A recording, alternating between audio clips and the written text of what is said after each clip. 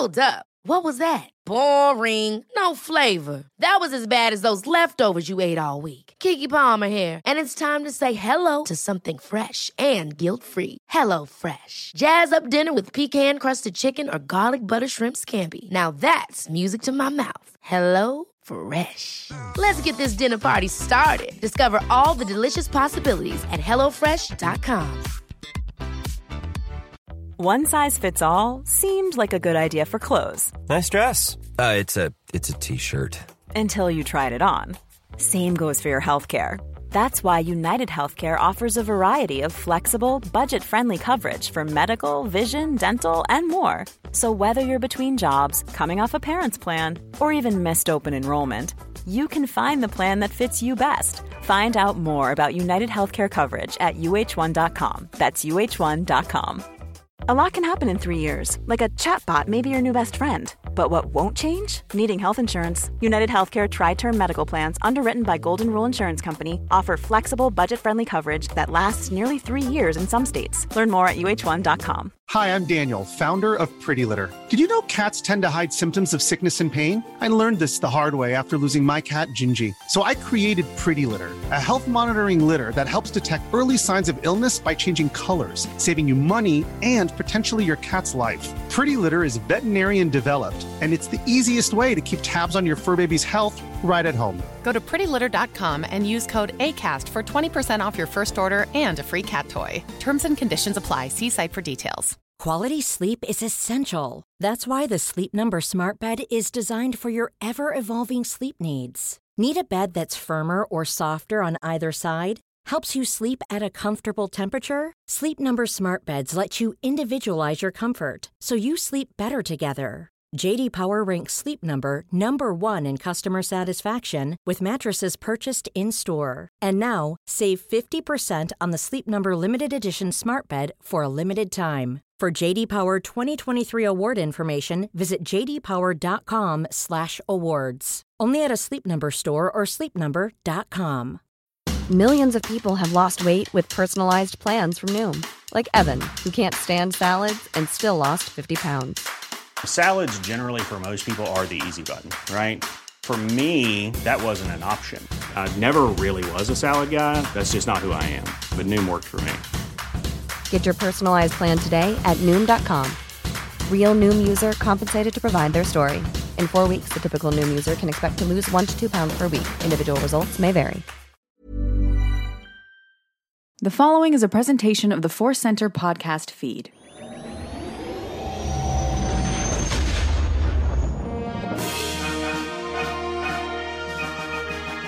From the center of the galaxy, this is the Force Center podcast feed. This is our deep dive episode. We are broadcasting to you live from the briefing room of a big Mon Cala cruiser, and I'm Joseph Scrimshaw. And I'm Ken Napsuk, and I'm in that briefing room, excited to be talking about romance versus realism in Star Wars. Oh, we are going into what Star Wars is to you. It's going to be fun. And as I sit right now in this briefing room, don't even know the things I'm going to answer with. That's where my mind is right now. Before we get to all that exciting stuff, today's podcast is brought to you by Audible. Get a free audiobook download and a 30-day free trial at audibletrial.com/4center. Over 180,000 titles to choose from for your iPhone, Android, Kindle, or MP3 player. And here now is our Force Center recommends an audiobook we think you should try out on us, Joseph. That's right. We are recommending Thrawn Ascendancy: Chaos Rising. Ascending, rising. This book has it all. Everything's going up. It is, of course, by Timothy Zahn. It is the first book in a new Thrawn trilogy. In the next couple weeks, we don't know exactly when. We're going to give some people some time to read it, to listen to it on Audible, and then we'll be doing a big discussion. So to download your free audiobook today, go to audibletrial.com/4center. Again, that's audibletrial.com/4center for your free audiobook. Go get some Ascendancy and some Rising and a side of chaos from Thrawn on us. It's all there. Go to a diner and order a side of chaos and just see what happens. What fun that would be. I'm very excited to talk about this, Ken. This has been on my list of things to talk about for a long time because I realize it is a filter through which I think about Star Wars and talk about Star Wars. I bring it up every once in a while on the podcast, but I thought it'd be really great to dive in. I think there are a lot of different lenses that you can look at Star Wars through, and in particular, a lot of different dualities. You can look at it from the new and the old. You can look at it from the stories of good and evil. You can look at it from the stories of the Force users, and then all the other, the smugglers and the politicians and the bounty hunters. You can divide Star Wars and look at it through all sorts of different lenses. But I'm really fascinated by this lens of romance versus realism. And we're going to discuss exactly what that means, the balance between romantic and realistic in Star Wars, what we enjoy, what challenges us, and what we would like to see going forward. So I'd like to start with a thesis, Ken. Can I start with a thesis? Please do, sir. Please do. Okay, so just very big picture. This is what I personally mean by romance versus realism in Star Wars. So Star Wars comes out in 1977, later called A New Hope, and it has a balance of romance, not meaning just generally romantic relationships, but the larger definition of romance, of adventure stories and mystery. It has this balance of romance and realism, how things actually function, what they're for, what kind of careers people have, all that kind of stuff. It's got a balance of romance and realism. But in general, that first movie felt mythic, otherworldly, a fable from long ago. And then over time, as the galaxy of Star Wars is fleshed out, more and more bits of logic and practicality have been introduced. Things like taxation of trade routes in The Phantom Menace. In the books and comics, you hear a lot about CAF, the Star Wars version of coffee. You learn that the Star Wars galaxy has holovids, basically television shows. So when you really compare the romance of how people perceived A New Hope back in the day with what the reality of Star Wars is now, you get this great contrast. Back in like the late 70s, Obi-Wan Kenobi was a mythical, mysterious Jedi warrior. And now Obi-Wan Kenobi can be all those things, but he can also be someone who drinks coffee, watches sitcoms, and worries about his tax returns. That's the tension I'm talking about. Everything from mystical warrior who taps into a not fully knowable thing called the Force and then goes and has strange adventures versus somebody that we know what they eat for lunch, somebody who we know how they might vote politically, all these kind of just really real world things. I actually don't know how Obi-Wan would vote, but we could have that discussion because the world's been fleshed out enough. So what is your... we're going to dive into like the actual definition of romance and realism, so we're all on the same page of what we're discussing. But just starting from my thesis there, what's your gut take on that idea, romance and realism in Star Wars? Man, my gut take is wonderful confusion of my own interests. And that's where, when you pitched this and you had this on our document of things to get to, and I say this respectfully, I think, I've worked long enough with you. I was like, yeah, that sounds good. Yeah, we can get to that one. And then I get your notes and see where you really wanted to take this. But then it caused me to look inward. And I always say there's no right or wrong way to watch Star Wars, unless, as you once pointed out, Joseph, so well, if you're rooting for Palpatine, you might have some, maybe you're watching it wrong. But how we take it in, it's just what you think. I always have said, like, I'm not a sci-fi fan. I'm a Star Wars fan. And what that means is I am here for the romance of it, the fable. But I've grown to really appreciate the details because maybe I'm all in on this world. I do understand and probably was leading the charge at one point of the pushback against midi-chlorians. But at the same time, in this galaxy, something would be. There's something that exists, and it's this real thing. And when used properly, it fleshes out the magic to me in a good way. It can be done wrong. Maybe midi-chlorians is an example of it definitely wasn't popular.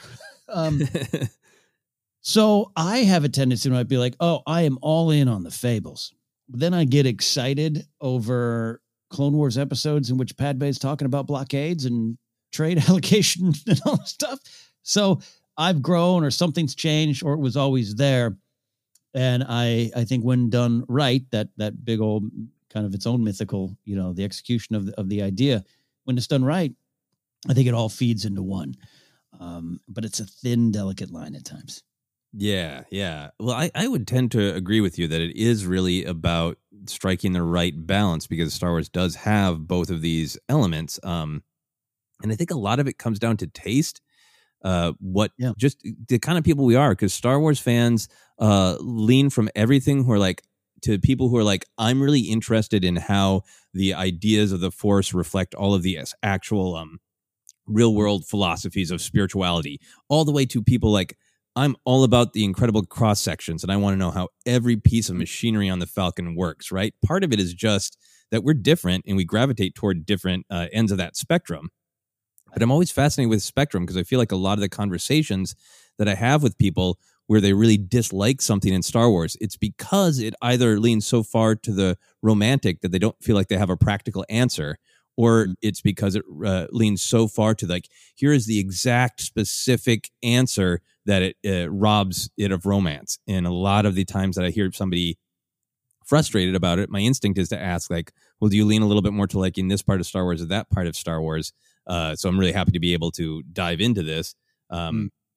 I think I personally lean toward the romance, and I do think that that is partially a function of growing up with the original trilogy, because I think the original trilogy, while it has practical stuff, does lean towards the far more mystical, right? Luke landing on Dagobah, and it's dreamlike, and it's so Luke's hero's journey. There's all these things that make it very mysterious and mythical. And then when we get to the prequels, it starts to be like, no, these are the real policies of the government, and the hows and the whys, and Jedi have utility belts and all that. And there's a very different stylistic perspective, and then that radiates out, the balance between it radiates out all through Star Wars.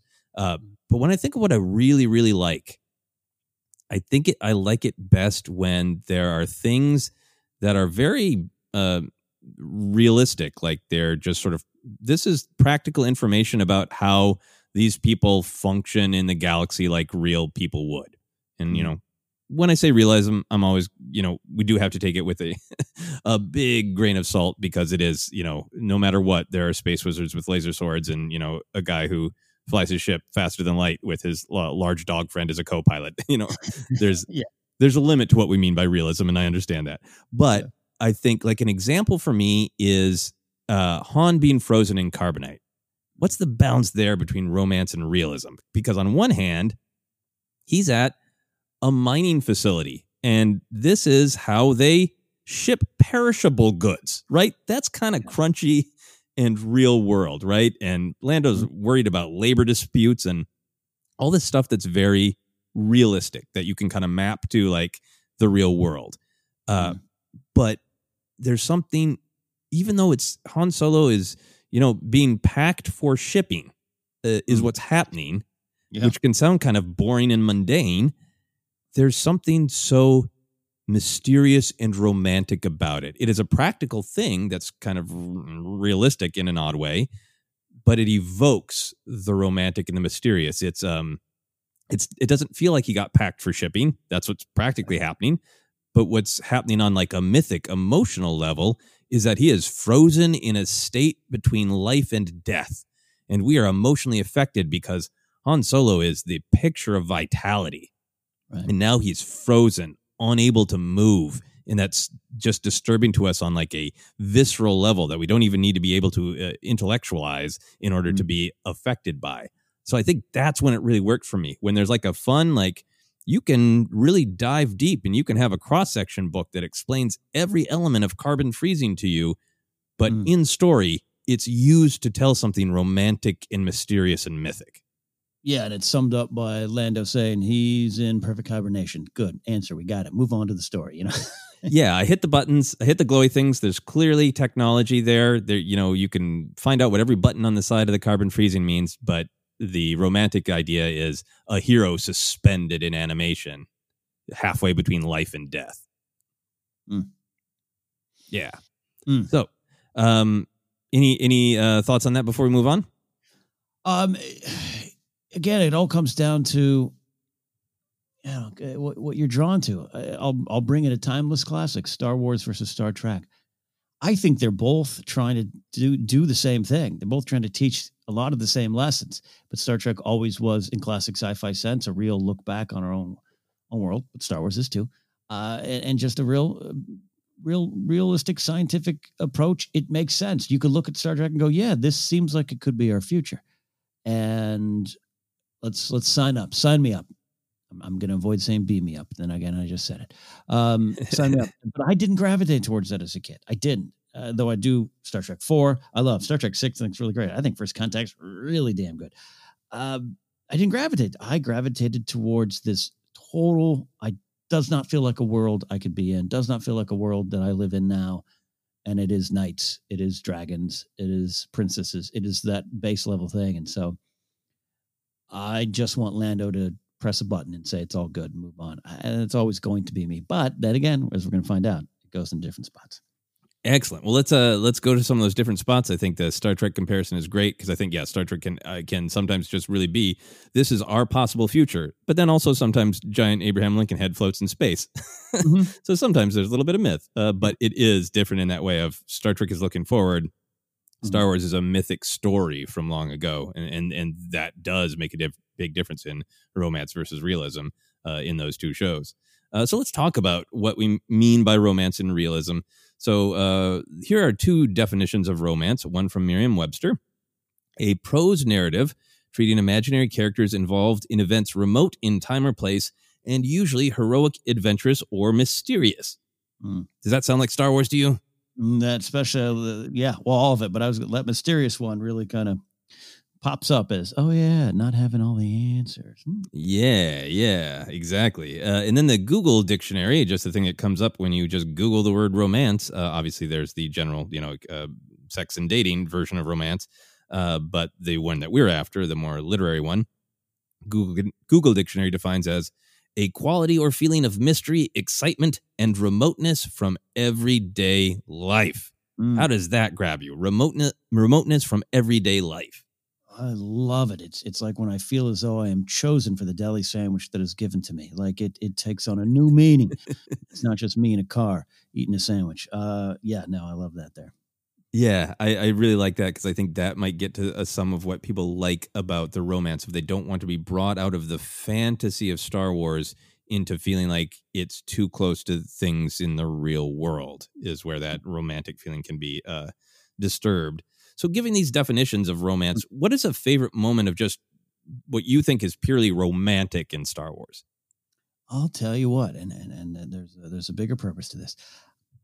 Of all of them, and there's a lot, I went to Rey climbing the steps on Ahch-To, literally climbing the steps from nowhere and going into the center of the myth she once didn't believe was real.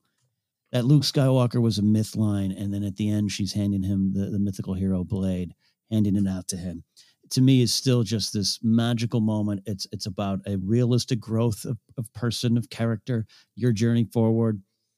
I always say Star Wars is about the hope of tomorrow being present today, and your journey has already begun, and you should take comfort in that, and she needs to learn that.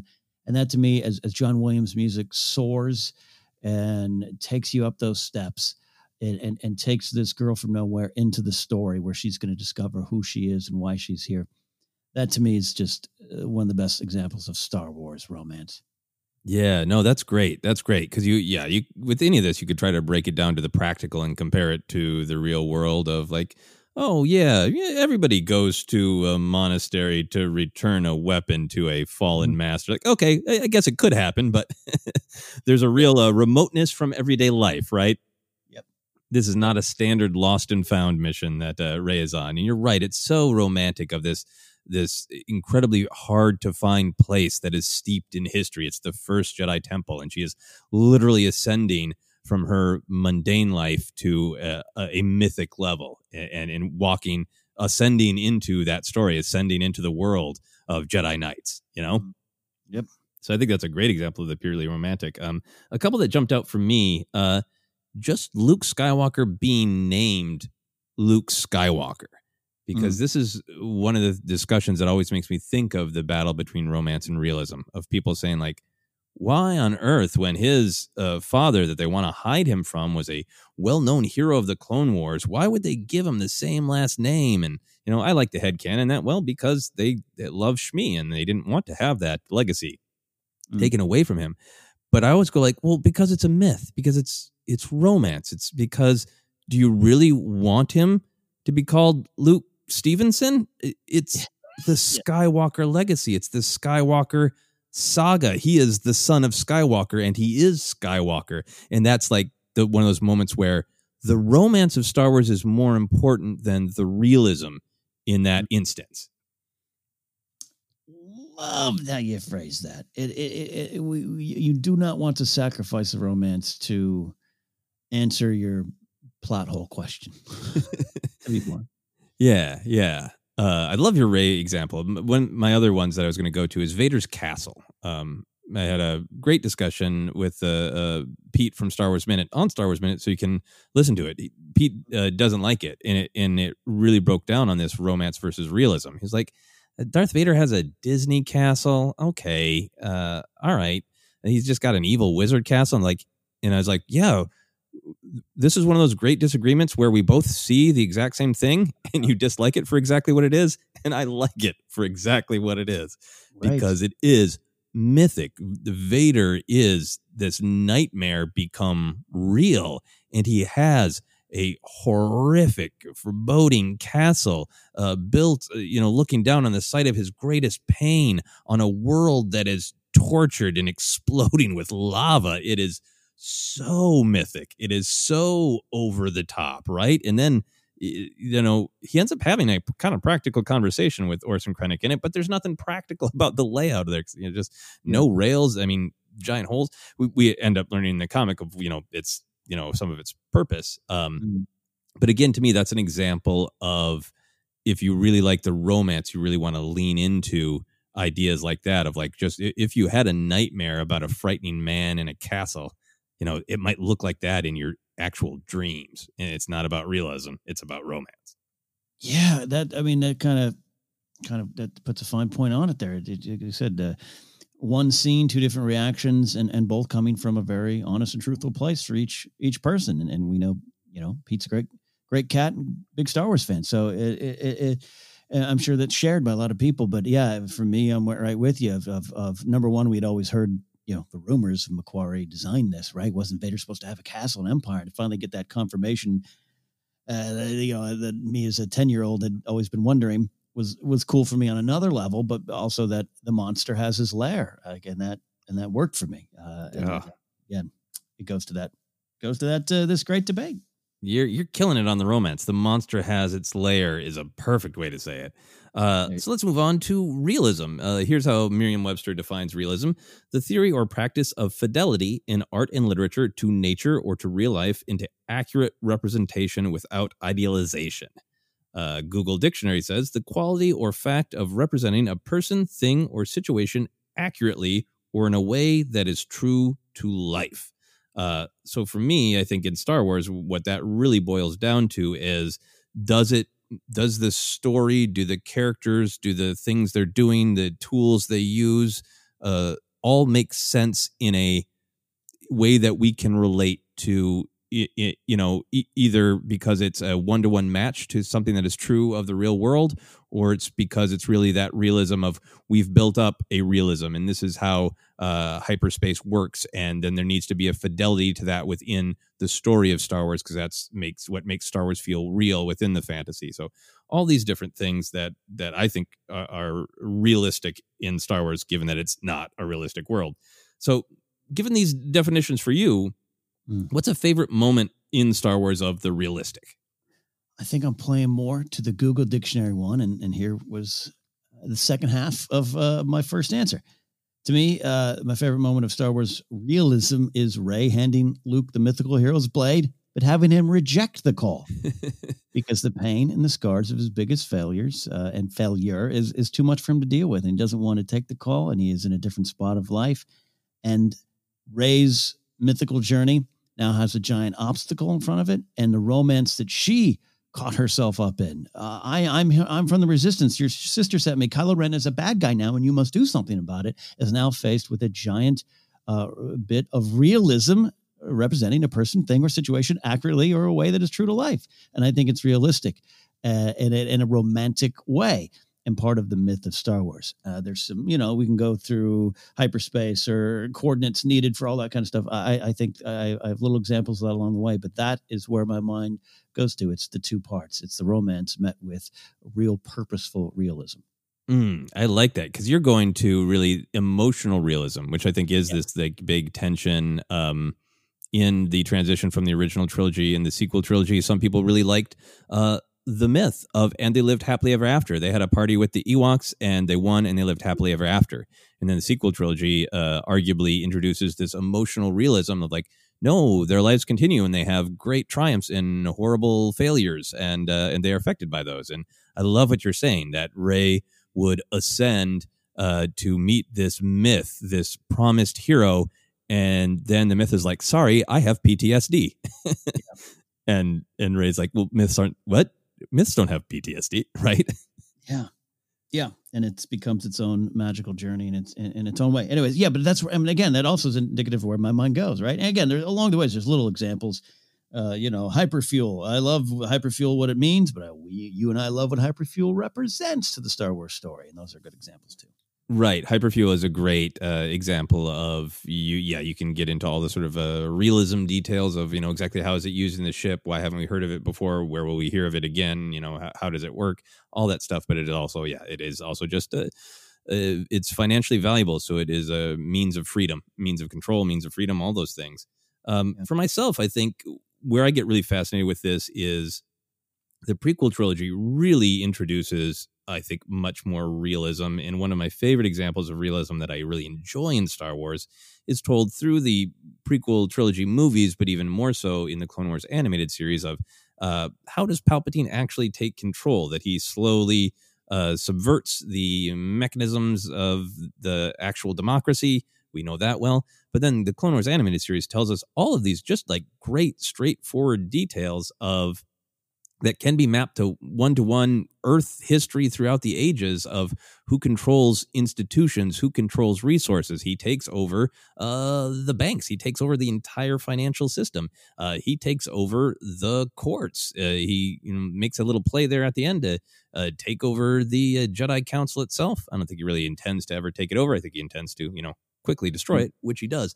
But it's still this very real world tale of, we as humans, we invest our powers in institutions. And if somebody can take those institutions, they can kind of take our power. And it's very, very real world. It's very realistic in a way that we didn't have that same kind of storytelling.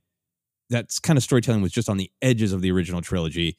And here in the prequel trilogy, it's kind of the center. That's a wonderful example. It is the shadow gathering power and evil, taking over, but it done in a, as George will tell you, here's how it could and maybe in some cases did happen. That's a great example. Yeah. And I think when I think about the realism a lot too, we're going to talk about how it represents or presents itself in different movies and TV shows. But I think about the books and the comics a lot because they spend so much time with the characters. They kind of introduce us to super realistic things. So we get down to that point of like one of my favorite bits of realism is the Solo novelization where Chewie takes that shower and uses all of Lando's nice shampoo, right? Yes. And to think back from, again, growing up with an original trilogy perspective, yes, there are moments of realism, but it overall has that sense of romance, that sense of we're not getting the details of what they, eat and drink or, where their money comes from or any of those kind of real world fiddly details. So to think that there was ever be a day where I would be thrilled to know that, there's a shower on the Falcon.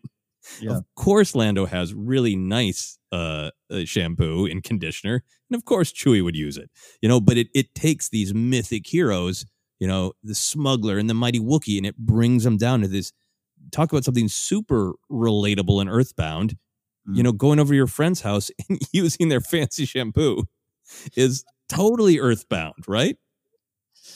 I had a friend years ago stayed over because we had too crazy of a night and we came back from a comedy show and he slept on the couch and in the morning he ate all my waffles.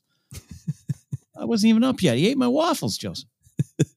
Right. And you can turn that into a mythic story. We can learn lessons about who we trust and who we don't. The epic of Knapsack's missing waffles could be made to be mythic or epic, or it could just be like, I like the myth of Ken. I don't want to know that he eats waffles every morning, And I have turned that into the tale of the day Tom stole my waffles. But yes, good point. Yeah. Cool. Right. So going forward, we're going to be discussing the romance versus realism, and I think with hopefully a little bit of clarity of exactly what we mean by that. So I want to go back to investigating the original film, Ken. So going back to New Hope, there was definitely an effort that's been well recorded to make Star Wars feel lived in. And that means that things are old and beaten up, but it also means that the technology looks like it has a practical purpose. What do you think the balance of romance and realism is in the very first film? Why did that lived-in idea work so well? What speaks to you in A New Hope? I think it works so well because this world that George built and styles and paying odes to other films and all that kind of stuff. Not factoring that into, but just into this. But George creating this wonderful world where you don't pay attention to it. It's not super active. It's just there and you accept it. The infamous blue milk or famous blue milk, depending on your point of view, like you just accept that Aunt Beru's got some space Tupperware and making some drink, and it's a space movie. So it wouldn't be my milk. It'd be blue, right? You're not thinking about it. You're not thinking about Luke's having breakfast. You're just lost in this giant world. And that lived in, it's funny that when I read this in the notes this morning, like that lived in thing, it's all what you've described. And it can sometimes, I don't know, it's similar to Gritty to me. Like I am actually a big fan of Nolan's Batman series. I love it. And I love that it is gritty, right? And Batman himself at times can be the Dark Knight, right? I get it. But I think that we can get caught up in that a lot, where I don't even think Nolan would, maybe there's an interview that disagrees with the point. I don't think Nolan, he's such a Lucas fan. That did a great interview with Lucas that he has on YouTube. I don't think he even would mean it to be like dark and gritty. He's still telling this giant mythical tale with moral lessons in it and asking these questions, here and there. Just Lucas did such a great job. You don't, it's not, you could just easily misunderstood like, oh, lived in means rust on the spaceship. No, it means you can see how I would have breakfast like that too while chasing my journey. But that makes sense. I don't know. Yeah. I'm interested in the Nolan comparison because not to just turn it into a Batman Center, but like Nolan's a great example where he is definitely interested in huge, big mythic ideas of, what does it mean to be a vigilante and, what do people deserve versus what they need. And, will you live long enough? If you're a hero, will you eventually become a villain? He's definitely interested in mythic ideas, but he's also very concerned in Batman Begins of making sure every tiny little bit of Batman's costume makes sense. And, go back to one of these quotes, has some fidelity to real life. Do you feel like that is going on in A New Hope or the original trilogy in general, that there is a concern that those lived in details have a fidelity to real life? Is there no, funny. I'm going to the Nolan. I saw someone tweet just this weekend about Nolan. I haven't seen Tenet. I didn't drive out to Vegas with, to risk seeing it or whatever's been going on. But I saw someone, I think a friend of ours, so I'm not calling this person. It's not a subtweet or anything. It was fascinating. And I didn't realize how it would relate to this. Where they're like, remember where we thought Interstellar was going to give us these big scientific answers about the universe, but we'd learned that the universe was powered by love, right? Which is kind of a funny, snarky kind of tweet. But that's what Star Wars is doing too. It's using all this faraway galaxy and this hyperspace and all these things, but to get to this base level message. I don't know. I may be taking us off the path here, but I still think that's what Lucas was trying to do in the original trilogy. I need to use a world you're familiar with in this space world. I need to tie you to some reality so you can put yourself there. But I don't know. My message is beyond that. I don't know. I'm losing my train of thought here. George. No, I think this is a very Jedi moment where you think you are off the path, but I think you are exactly on the path. You're exactly where you need to be. Yeah, I mean, if I was in charge, you'd have passed your Jedi trials a long time ago, and I hope I would have passed your Jedi trials. But no, I think that's kind of what it gets to me is those ideas are there, but they are there to serve this more mythic romantic purpose in the original trilogy. I think that all of the creators involved want Luke to be relatable, right? So he's a farm boy, and there's clearly technology. He has chores. He has a ship, which is like a car that you could race around on and feel free in. Then he has an actual car with a land speeder. He has a toy of the Skyhopper. So like there's a bunch of relatable stuff. You can get the sense of who he is. I got to sit down for a family meal and, kind of have a little fight with his family about what his destiny is going to be. And all those details are there. They feel lived in enough so that you can relate to him and understand him. But when you're watching the film, what you experience is this overwhelming understanding that the point is that he doesn't want to stay stuck in this mundane life. And all you need to know is it's a mundane life. You don't need to know how the moisture evaporators work, right? And there isn't a concern to explain those details because the point is just relate to the farm kid who has big dreams. As you're talking, I'm staring up on my wall here. I have a print from Nan Lawson, who is a friend of Joe Starr's. If you're a Screen Junkies fan, she does great little pop art. You can go to Nan Lawson's website and order stuff. I have a lot of my Leia art comes from her. One of my last things I've ordered from her is the Twin Sun piece. And as you're talking, Joseph, I am staring at a little art piece of Luke, the hut, the twin suns, and Evaporator. That is the crux to me of what Lucas was putting in New Hope. There's two suns on this planet that makes it so that these people need these moisture evaporators to survive. And this kid is stuck in that world. He just had blue milk, but he stormed out of a dinner with his family because he wants more. And haven't we all been there? And you're not worried about, okay, wait a minute, this planet is it's a binary sunset. You are feeling him generations, or not generations, but thousands of years at a different galaxy apart. You know what I mean? Like that to me, there's some realism in there. That's how this planet functions, but it's about the romance and what George is trying to say. Yeah, exactly. And I think the really unique mix is that it feels real. It doesn't feel like something that a bunch of people made up, because it is relatable enough to feel real of like, oh, they have bars and money and totalitarian government, all sorts of things we recognize from the real world. The troopers on the Death Star are bored and talk about, VT-16, quite a thing to see. Like we've got a lot of bits of realism, but the purpose of them is not to answer questions about how they all function together in a realistic way. It's just so that you can feel that the characters are real and their emotions and desires are real while they go on this great big mythic journey. It hints at the mundane reality of their life. And by just hinting at it, it becomes fascinating to us because we wonder, how does that work? Because it's just there in the background and it makes sense to the characters and it's just the mundane reality of the characters. So they don't need to explain it to us.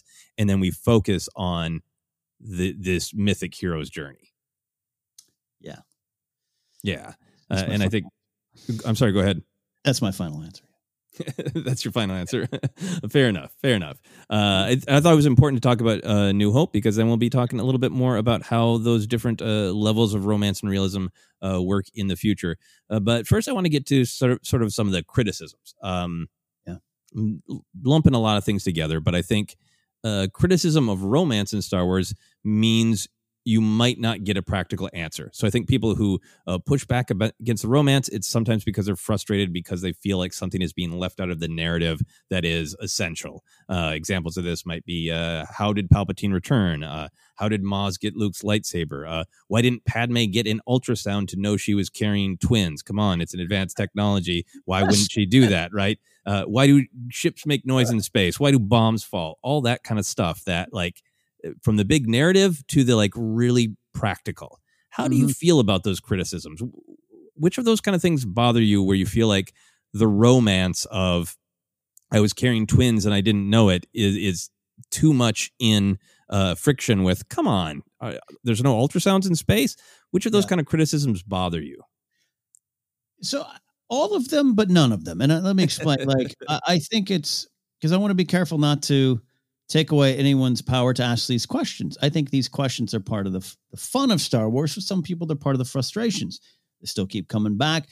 We've gone on about the Palpatine one, and we're probably not even done talking about it there. Either you're there or you're not with it. And it's maybe a different discussion. But the Maz's and the lightsaber, I see it all the time. Well, how did you get it? And we're getting answers might be starting to emerge in the comic line. You know, we're on Bespin and the lightsabers being found, all that kind of stuff.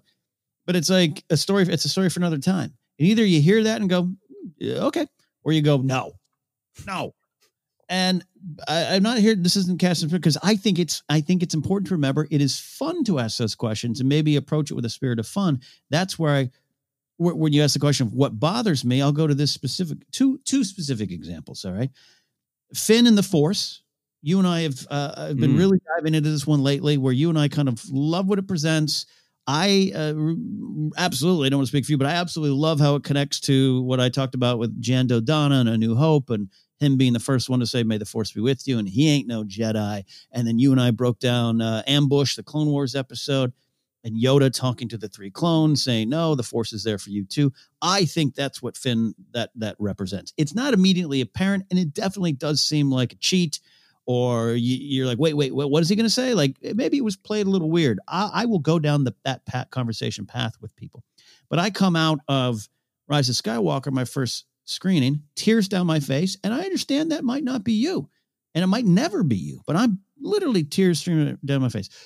2 or 3 pundits in our circle grab me, see tears on my face and go, what'd you think? And I'm like, pointing to my tears, and they go, what was Finn trying to say? I'm just like,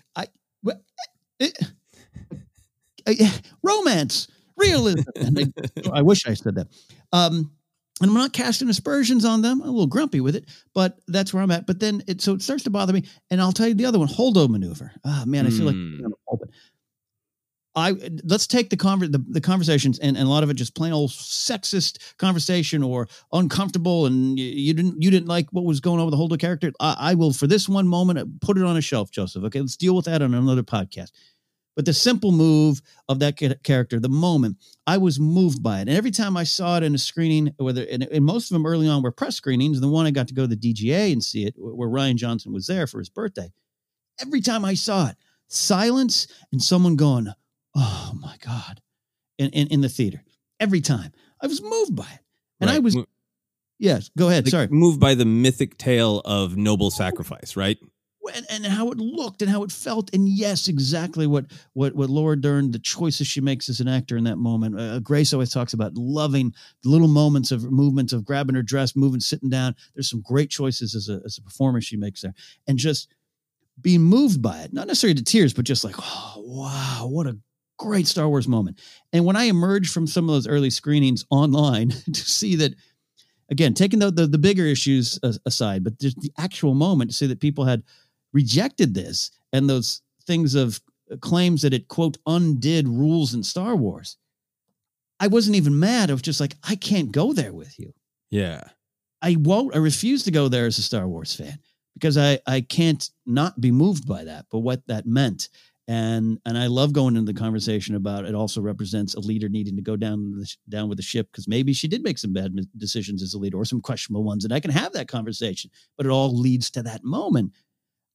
So that's the difference between me, maybe Pete, the retailer and the castle, where I will never ask the question, well, wait a minute, how come they didn't take one through a Death Star? Like, what? Right. She sacrificed herself. So that's where you asked me 2 hours ago what bothers me. That's the stuff where it doesn't bother me like I'm mad at you as a fan. It just bothers me like I can't meet you on that level because I am over here crying. Yeah.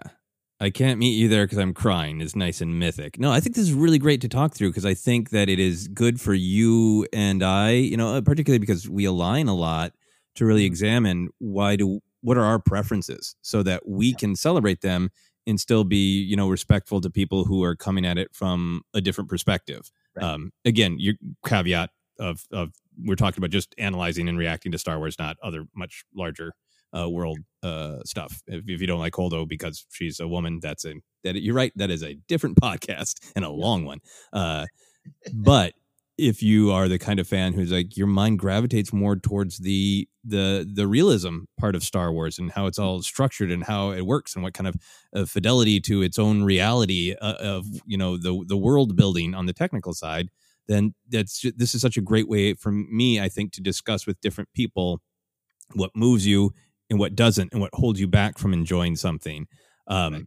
And for me, like, there's everything you said about the Holdo moment I love, but to me, it's when I see it, the way I see it and the way I experience it is this question is raised by the film of, we've had years of reckless flyboys saying, never tell me the odds. And we're really questioning, is that always right?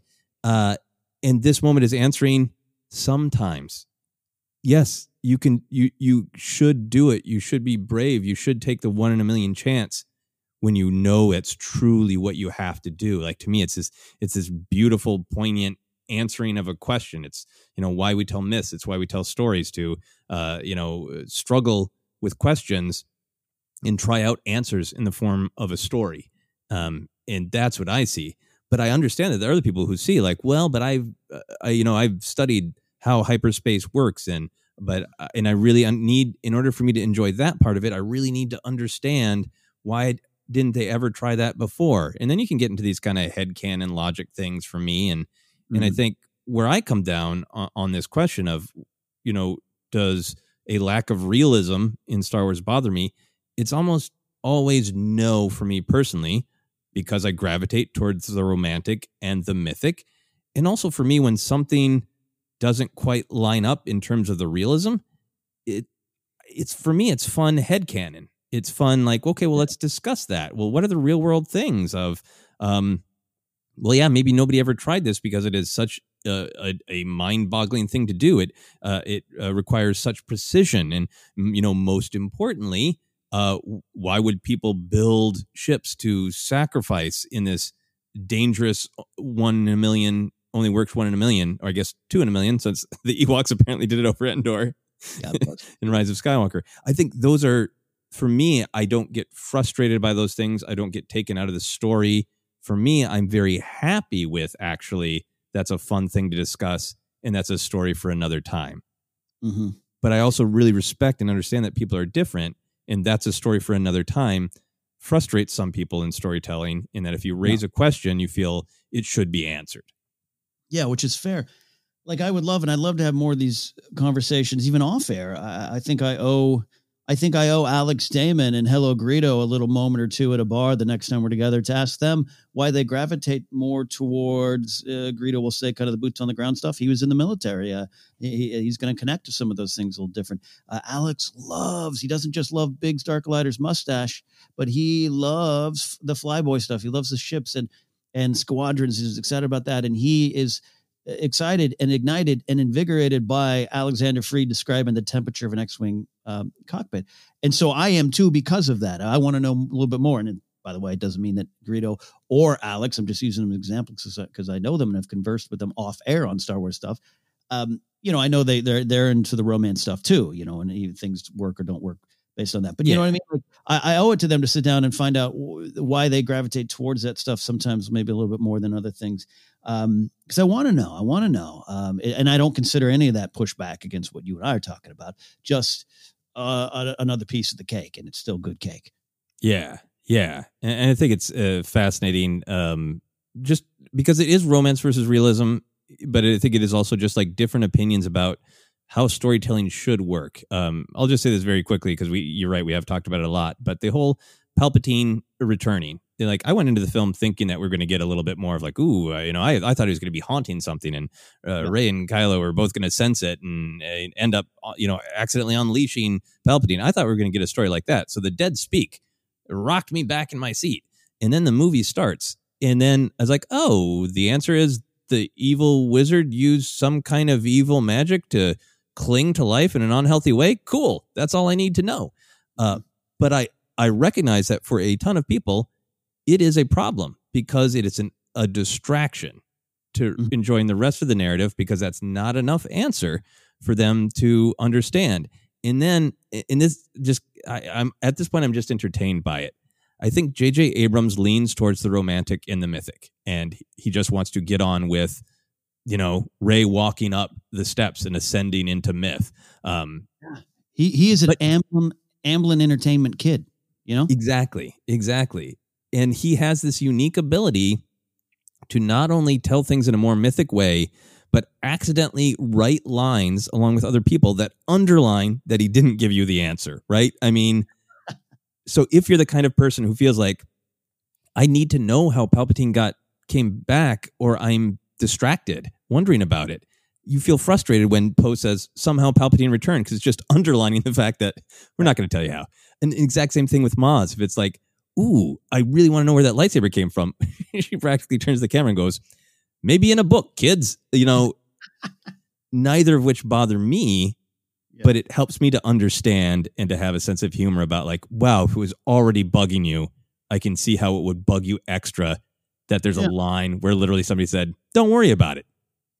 Yeah. Oh, well said. And my final, maybe some of the thought, and I think this does tie into the romance versus realism and how you view it. I just sometimes, and this, I don't know, maybe sounds grumpy, but I just wish sometimes Star Wars fans would spend less energy on trying to prove why something doesn't work for them, and more energy on trying to understand what the story is saying to everyone. And that's a lot of it, why I tend to go towards the romance. Yeah.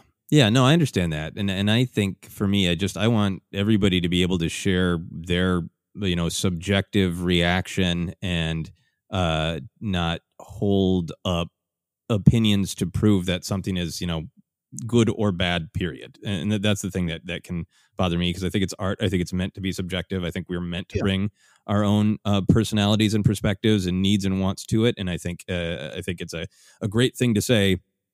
I can say Rise of Skywalker is great for me, and I can write you an essay about why.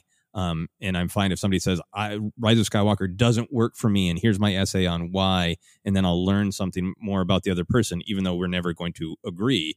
I love those conversations.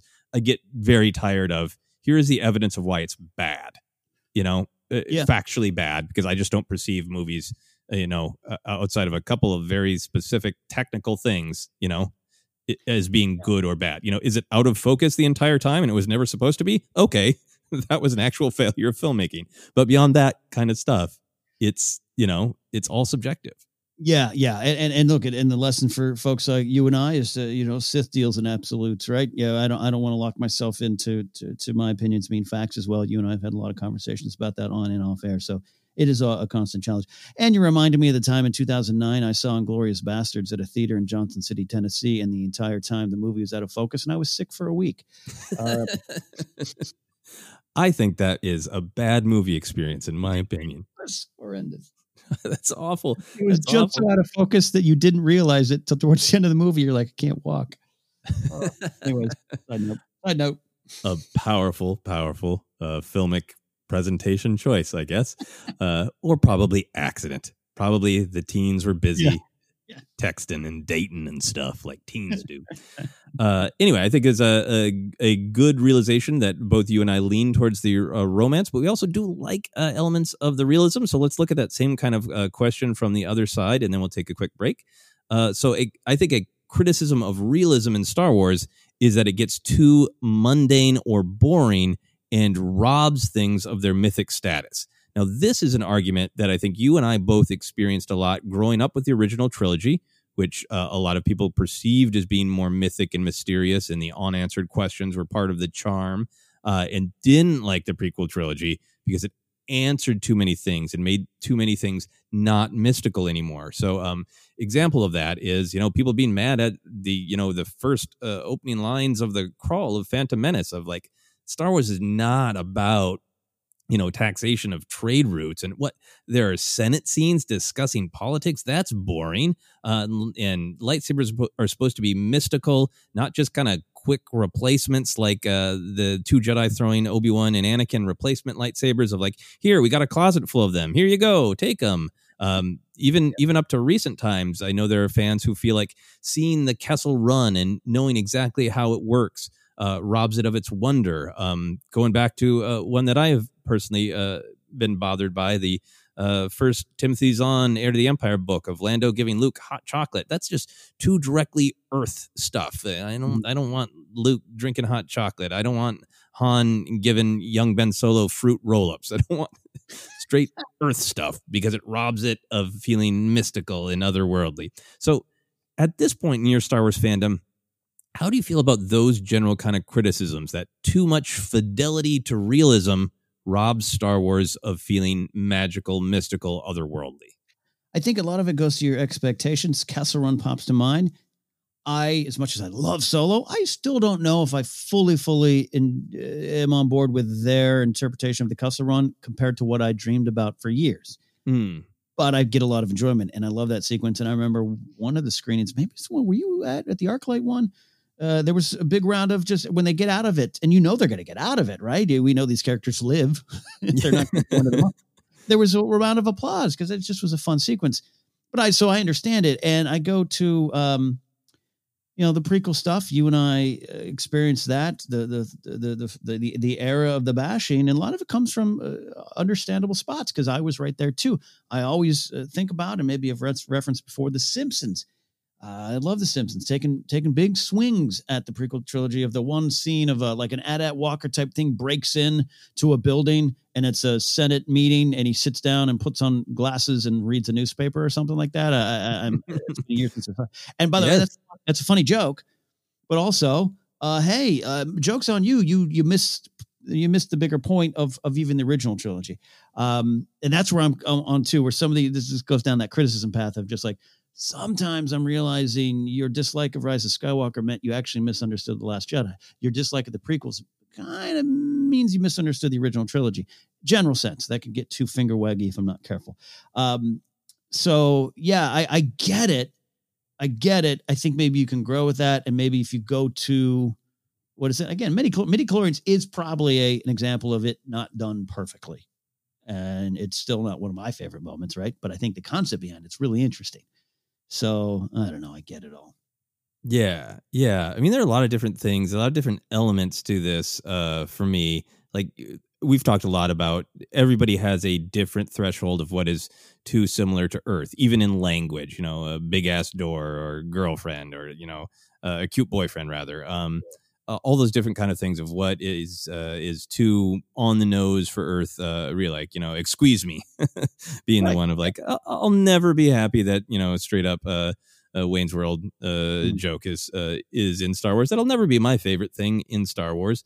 So I get that. I get that feeling robbed of you're not in an otherworldly space if they're saying things that feel too real world to you for some reason. So I always get that one.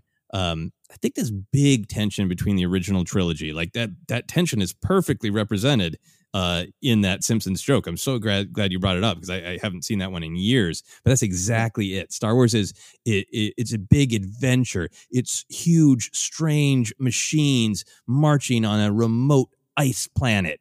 It is not, do I have a second to motion the vote of no confidence? Come on. It's so boring. But I think you're right. It's you have to be open to both parts of it because that's very much the story that Lucas wanted to tell. He wanted to get into these dynamics in the prequel trilogy that he hinted at in the original trilogy that were on the edges, but that weren't the focus. And now this is the focus. We're with the government. We're with the policymakers. We're with the leaders. We're not with the rogues and the outcasts for the most part. We are with the leaders, and so we're getting this story that has a little bit more realism, a little bit more, you can directly map it to Earth stuff if you want.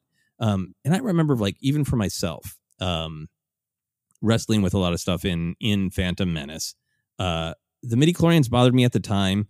Now, the midi-chlorians don't bother me at all. I get that there's a difference between the way the Force is discussed in the original trilogy of it's a mystical energy field. We know it's there, but we can never fully understand it, to it's these little organisms live inside your body. But for me, when I really break it down, when you're talking about realism, it's just another step of fantasy of like, it's not super realistic to say there are tiny microorganisms that live inside all of us. And if you quiet your mind enough, you will hear them whispering the will of the Force to you. Like, I get that it turns the Force into like a blood sample, like it's something that you can just, inherit, like a random medical condition from your father. I get how that part of it feels too realistic, that you can zap it across, Tatooine in a chic razor blade. I get it. But also, microscopic beings whisper the will of a mysterious energy field to you. It's not super realistic. You know what? I had never really broke it down to that level. That's a great thing. I love that because again, it's not like quite excuse me, but like all right, I don't spend a lot of time living in the midichlorian world, but yeah, it's not very scientific, is it? Yeah, Qui-Gon's talking about it. It starts there, it doesn't end there. Yeah, in generationally, I think it's just this huge pivot, this huge swing from people who grew up imagining what the Clone Wars might be, imagining what the Kessel Run might be, enjoying the ambiguity of the Force, really enjoying the tip of the iceberg storytelling, as we often call it on Force Center, that's in the original trilogy, and just kind of not wanting answers of any kind, period. And now I think we've almost swung to this other place where people have grown up with the prequel trilogy. They've grown up with a lot of sort of realism up to a point in Star Wars, are frustrated by the tip of the iceberg storytelling in the sequel trilogy that says, don't worry, just imagine what it is, or we'll tell you sometime, but don't worry, that's not the point right now. So we've had, I think, this swing back and forth between how much we care about romance versus realism, honestly. I mean, look at The Force Awakens comes out. It's still generally probably the most collectively well received of 7, 8, 9, right? Like the spirit, the vibe was different back then. In another era, 5 years ago. But what was one of the big things, and you and I talked about it, I think I remember discussing on Spotlight Star Wars, still from the point of excitement and wanting to know more, but we heard all the time, oh, what's the state of the galaxy? I wish we had more state of the galaxy stuff. I mean, that's got to come a little bit from the prequel generation going, hey, is anyone talking trade routes? Right. Of people just really wanting to know, like, no, functionally, I want to know what the relationship between the Republic and the Resistance is. And, why didn't the New Republic do anything about the First Order? And was the First Order, just a military presence, or how many systems did they control? Like, yeah, people wanted to know that kind of more crunchy information like we got in the prequel era. Yeah, but even the crawl, I was rewatching it a little bit this week, researching one of our Star Wars ranks upcoming. And, in the crawl, I forget it exactly, but it's like with the backing of the Republic, the Resistance, I'm like, well, that's not actually true. Leia didn't really have the Republic backing. Yeah. Even then, JJ's just kind of waving his hand and going, E.T. Yes. Yeah. Phone home. You don't need to know the details of how the phone works. I think one other example for me of something where I think, for me, the realism versus the romance kind of is weird. Like, I go to Rogue One. I talked about how much I love Vader's castle as a example of romance, and it is this tortured Anakin or Vader at that point, but the scarred body of who was Anakin floating in this horrific tub, and he's got this creepy, weird castle, and then all that mythic energy, that giant shadow as the door opens. And then he gives Krennic the information on how they're going to cover up, basically like, here's the info on, here's the propaganda, here's the press release for our government conspiracy. It's a marketing meeting. It's a business meeting. It's a marketing meeting. It's a business meeting. Like, here's where there was a mining accident. Okay. Did you not get the press release? Thanks for coming to my evil castle for our business meeting. That's like one of those moments where like the romance versus the realism has this very bizarre tension in Star Wars. Which, by the way, I just love whether he's going to choke him or not, because that came out of kind of Krennic's attitude in response to him. I love that Vader's the type of a-hole boss that would make you fly all the way out for him to deliver like 2 lines and send you on his way. It's a power move in a classic sense. It really is. Like, fly all the way to my planet to get the cover of your TPS report. It's the Lord Michaels makes you wait for 3 hours before you have your interview type of corporate BS. Sometimes that happens in Power 101 BS, but I love that Vader does it. Yeah. On that note, on Vader corporate BS, we're going to take a quick break, and then we're going to talk some more specifics across the era and the different shows and movies and books about how romance and realism present themselves in Star Wars. We will be right back.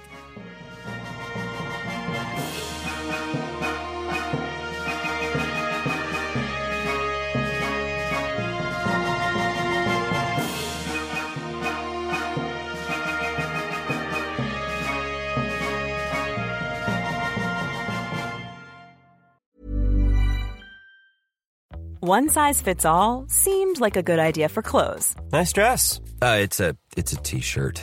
Until you tried it on.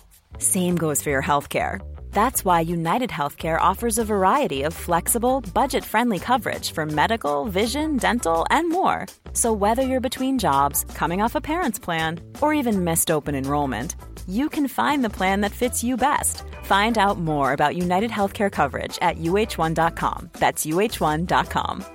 Ever catch yourself eating the same flavorless dinner 3 days in a row? Dreaming of something better? Well, HelloFresh is your guilt-free dream come true, baby. It's me, Keke Palmer. Let's wake up those taste buds with hot, juicy pecan-crusted chicken or garlic butter shrimp scampi. Hello Fresh. Stop dreaming of all the delicious possibilities and dig in at HelloFresh.com. Let's get this dinner party started.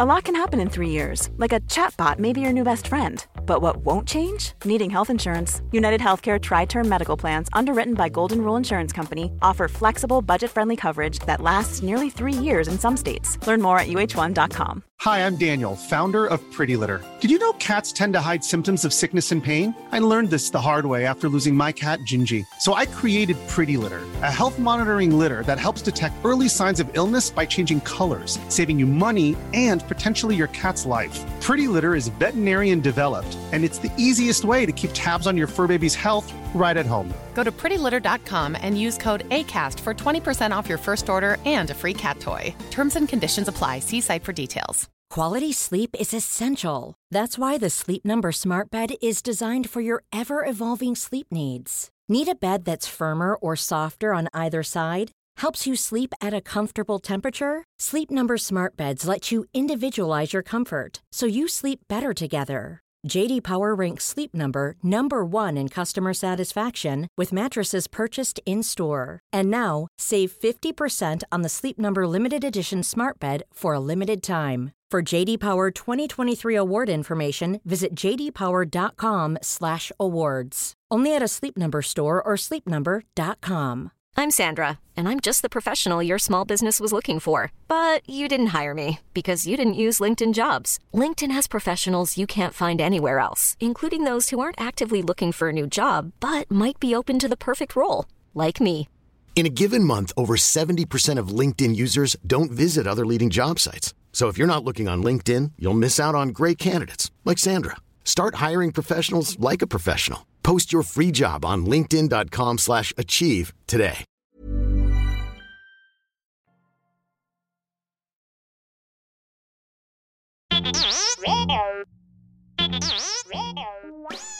Hey, Force Center friends, make sure you're keeping up to date on all the great content from Jennifer Landa.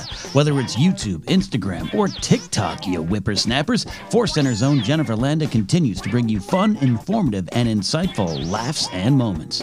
Also, Jennifer brings her experience and perspective as a Star Wars-loving mother to her DIY projects, blogs, and more. So be sure to head on over to JennyLanda.com. That's JENILANDA.com for articles like how to make your own Darth Maul sneakers or 10 unique Star Wars baby gift ideas. Follow Jen on Twitter and Instagram at Jennifer Landa and on TikTok as Jennifer Landa 1138.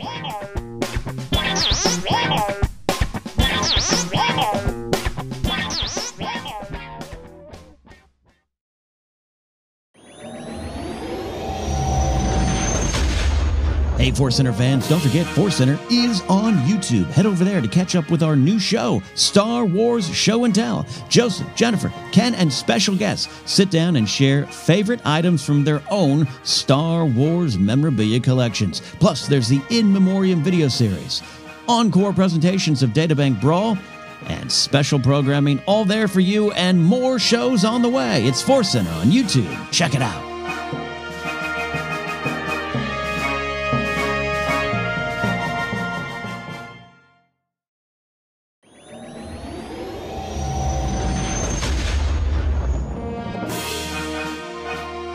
And we're back to talk more romance, realism, and the balance between them and all the different eras and mediums of Star Wars. Ken, we've talked about the original trilogy a decent amount, but I still want to touch on it again as we launch into talk about everything else that flowed from the original trilogy.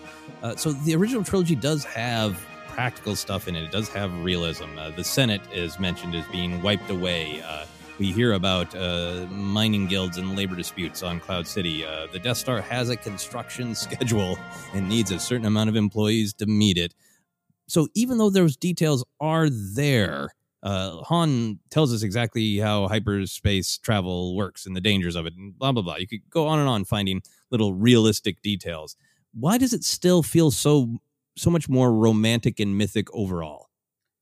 I just think the story does not take any true amount of time to stop there and live in that. It just asks you to accept all that as part of this galaxy, this functional galaxy. I mean, again, it starts with Luke has breakfast. It's Beru's making it, and there's work to do on the South Ridge. Like, it's all kind of there and it's just part of it, but we don't need to stop and live there. And that's part of just George's goal of telling us that modern myth, as we always talk about, in the Flash Gordon serial and all those kind of things. I just think it's to me no more complicated than that. Yeah, I know. I agree with you. I think it's so much that it's not concerned with those details. I also think that it is so clearly that Joseph Campbell hero's journey myth. Obviously, Han has an arc. I think Leia really has an arc in Empire Strikes Back. Lando has a change of heart. There's a ton of, obviously, there's some things going on with Vader. There's a ton of stuff going on in the original trilogy, but it's very just screen time emphasis. It's Luke Skywalker's journey. He steps into a larger world in New Hope. He, goes through the dark force time of the soul in Empire Strikes Back. He emerges from that, wiser and becomes the master by the end. It's so focused on this mythic story of Luke Skywalker, the new bold knight with his, forged through pain and trauma and mentors and hard lessons and new friends and adventures. And he emerges at the end with his shining sword of virtuosity. That all of that doesn't make you go, but does he pay taxes? Yeah. It just kind of, it goes, here's the details. It doesn't even ask you to accept them. It just kind of tells you, this is what the small details are. Let's keep going. Yeah. And I think another thing is just like, as I've talked about on SportsCenter before, that in the original trilogy, it's even when you can kind of map things into a real world of like, oh, well, they didn't pay off that crime boss and now they're in trouble and that crime boss is going to execute them. You can go like, oh, yeah, they can map that to the real world. That can be an old 30s gangster movie. And like, yeah, but no, they're being thrown into the mouth of a giant thing that lives in the sand and it's going to swallow them. But they're going to live 1,000 years. Like, it's just always wild and weird. The original trilogy, it's always got a little bit of that element of bizarre B-movie adventure serial right on the surface, which I also think makes it feel a little bit, in a world where Sarlacc is real, you're not asking as many questions about like, do they have coffee? Yeah. Exogorth is a great example to me. I always say it's still one of the weirder things to me in Star Wars that I'm definitely, I'm 99.9% like, yeah, I love the space slug. But in my head, I'm like, do I enjoy that there's a giant space worm that they flew into? I don't know. Yes, I understand how you could be tortured even by 1% by the Exogorth. But, again, that it invokes incredibly deep mythic storytelling to go into the belly of the beast. Going into the belly of the beast is an ancient story, right? And this is just a new interpretation of it. And again, even if you can't be like, yes, of course, let me tell you about all the different myths about entering a beast's mouth, you feel it, right? And that makes it feel mythic and romantic. Love it. So moving on then to the prequel trilogy and the Clone Wars animated series in general, we get into lots of practicalities, politics, supply routes, hyperspace lanes, economic policy, policing on Coruscant, exactly how a clone trooper is trained in their cool video game clone trooper training room. Jedi have utility belts, lots of rules. So we both love prequel trilogy and Clone Wars animated series. How does getting into that level of practicality enrich the overall saga of Star Wars for you? I think part of George's goal, and he's talked about it in some spots, is a desire to make sure we all got it. It being the point of the original trilogy and the bigger lessons that maybe we were too young to pick up on, or he didn't make clear enough. And so it fuels all that. This is when realism, again, knowing that there are some missteps along the way and some things that maybe weren't executed to everyone's liking, myself included, you included too. I think it all funnels back into the big mythic ideas that he puts out there and into the romance. I think I look at the prequels as George wanted to go back and show us a foundation of what his myth was built on. It's the framework. In a math class sense, George is showing his work. And going, here, this is all how this happened. That little line about the Senate being wiped away, here's how that happened, and here's how we got to that point. It took 20 years, and I'm going to show you how that began. You know, all those kind of things we've heard about. And again, I've mentioned a lot, and Star Wars Show just put out some clips of past celebrations. I love this look there, George Lucas in 2005. In 2005, going, yeah, no, I get it. Everyone kind of doesn't like these movies. They all wanted to see Darth Vader kill somebody and be cool, paraphrasing. But I wanted to show that fall and what that really meant and the choices. And so there's some the realism of Darth Vader's fall, right? He was answering that question, how it happened. I think sometimes I look at our generation, we weren't ready for it. Younger generations probably got it before we did. Yeah, no. I'm thankful for. No, I agree. And I am glad to have gone on this journey and love the prequel era in the prequels themselves so much, because I want to be able to let go and say, ooh, I really love the romance side of Star Wars. And yeah, the original trilogy emphasizes that. But then, there is a lot to be gained from having this a lot more of the practical systems of how the galaxy works, and seeing if the original trilogy is a tip of the iceberg, show me more of that iceberg, because it's cool, it's interesting. And I think that there is still the mythic in the prequel trilogy. I certainly don't want to take that away. I think there's something there's a lot of deep mythology in, the fall of a good person. People talk about the Faustian deal that Anakin makes. And, I was talking recently about how much Anakin's visions of Padme dying remind me of Macbeth. And did he make his own prophecies come true? Would they have not have come true if he had just continued? There's all sorts of great mythic stuff of, how does a mentor fail a student? What is a father figure, and what happens when one disappears? All sorts of great mythic stuff. But I think what I really gravitate towards is what you were saying about Lucas going, I want my story to be clear. And in order for my story to be clear, I'm also going to tell you the nuts and bolts. There's the mythic side of Anakin's fall, but this is also a story of how a government collapsed. And in order to tell that story, I'm going to show you the nuts and bolts. And I'm going to kind of at points remind you that I mean this. And I'm saying this for George Lucas. Fans can interpret it however they want.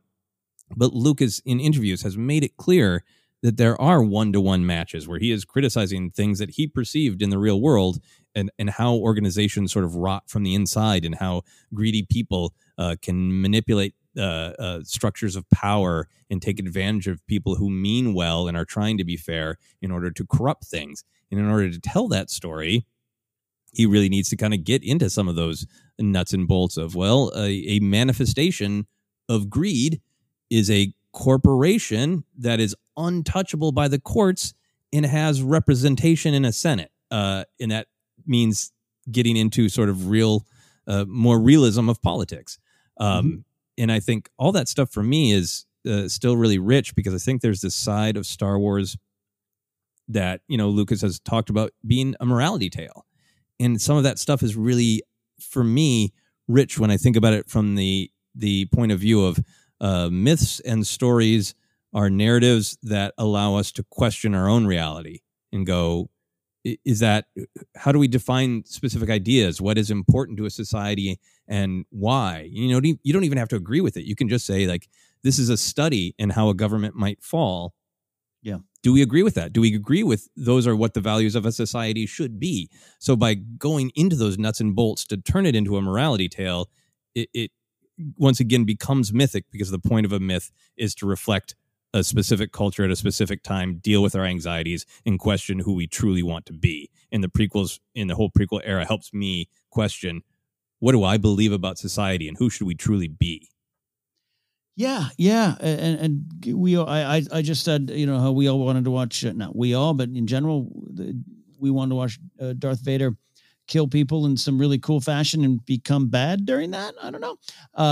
Same thing with the Clone Wars. We grew up thinking, we think Clone Wars and this mythical kind of thing. And George was like, yeah, it is. But also here's the structure of it. It wasn't just a darkness rose with dark warriors. And it was a cool fight that, yay, one side won. It was a lot of things. And that itself is realism fueling into the romance to me.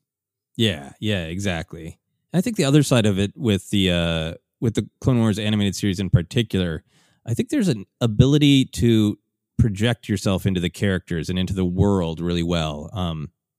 Certainly you can project yourself into Luke or Han or Leia or Lando, and certainly a bunch of us growing up absolutely did imagine ourselves having these mythic adventures.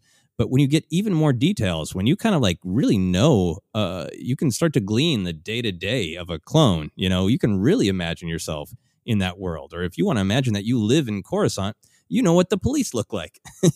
You know what the mass transit system looks like. You can imagine yourself in it because they've done so much more world building in the prequel era. Mm-hmm. You know where your diner is. Yep.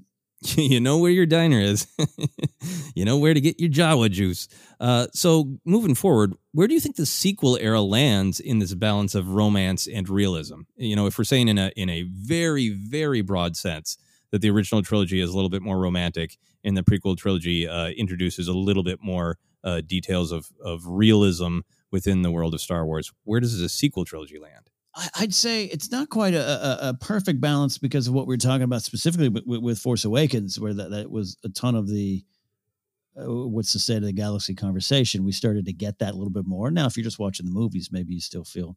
So I'm not feel like you don't know, but I'm not saying the sequel trilogy is a perfect balance, because I do think they were aired on the side of caution. 7, 8, and 9. Not talking about Rogue One or Solo.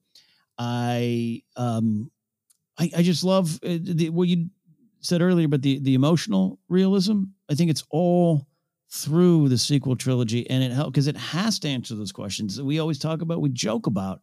Ewoks had a party. There were some fireworks. Everyone woke up the next day. Then what happened? George didn't necessarily think he'd make 7 and 8 and 9. Yeah, I'd love to see his vision on paper, at least somewhere.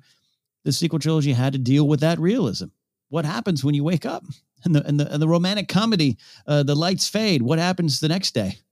The sequel trilogy had to answer that in a realistic fashion, and it went with the mostly emotional realism of that, the shadow of the legacy, shadow and legacy of what came before, and generations that came before, and the pressures on the next generation, all those kind of things. Evil rising again is just, on the surface it's like, cool. Let's have some stormtroopers and TIE fighters again, so people will know it's Star Wars and feel comforted by that. But then we also have to explain, and I thought JJ did. Hey, it's kind of like the neo-Nazis emerging from Brazil, as if it was that was on that large scale. So I think it's all very realistic stuff when you break it down. Just it really tends to go towards the New Hope version of let's give you the big mythic romance. Yeah, no, I agree with you. I think it has moments of realism. I think like the setup of the plot mechanics of how exactly the Resistance could possibly escape being tracked by the First Order, and the adventure that Finn and Rose go on with all the technicalities of it's this kind of process converter, hexencrypted. There's some like sort of a realism not to our real world, maybe, because it's a little bit kind of like hacking and technology. So there's moments I think where the sequel trilogy is concerned with a kind of really nuts and bolts realism of explaining how things work so people don't get distracted.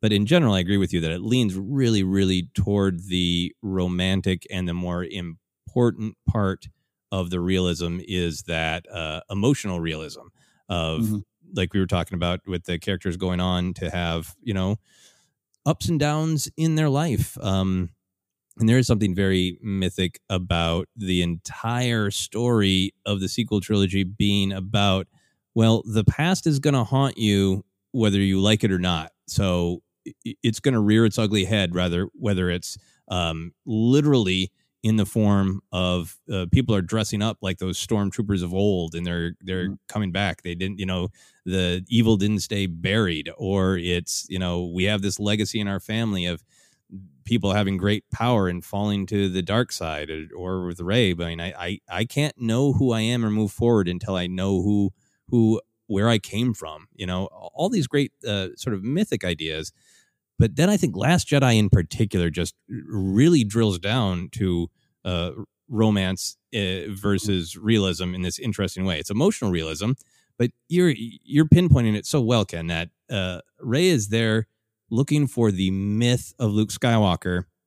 And Luke Skywalker doesn't want to be seen as a myth because he wants to take responsibility for the realism. It's almost like a conversation to me between the original trilogy and the prequel trilogy. Of Rey's sort of like, she grew up with the original trilogy and she heard about the amazing Jedi Master Luke Skywalker, with the green shining blade who can save us all.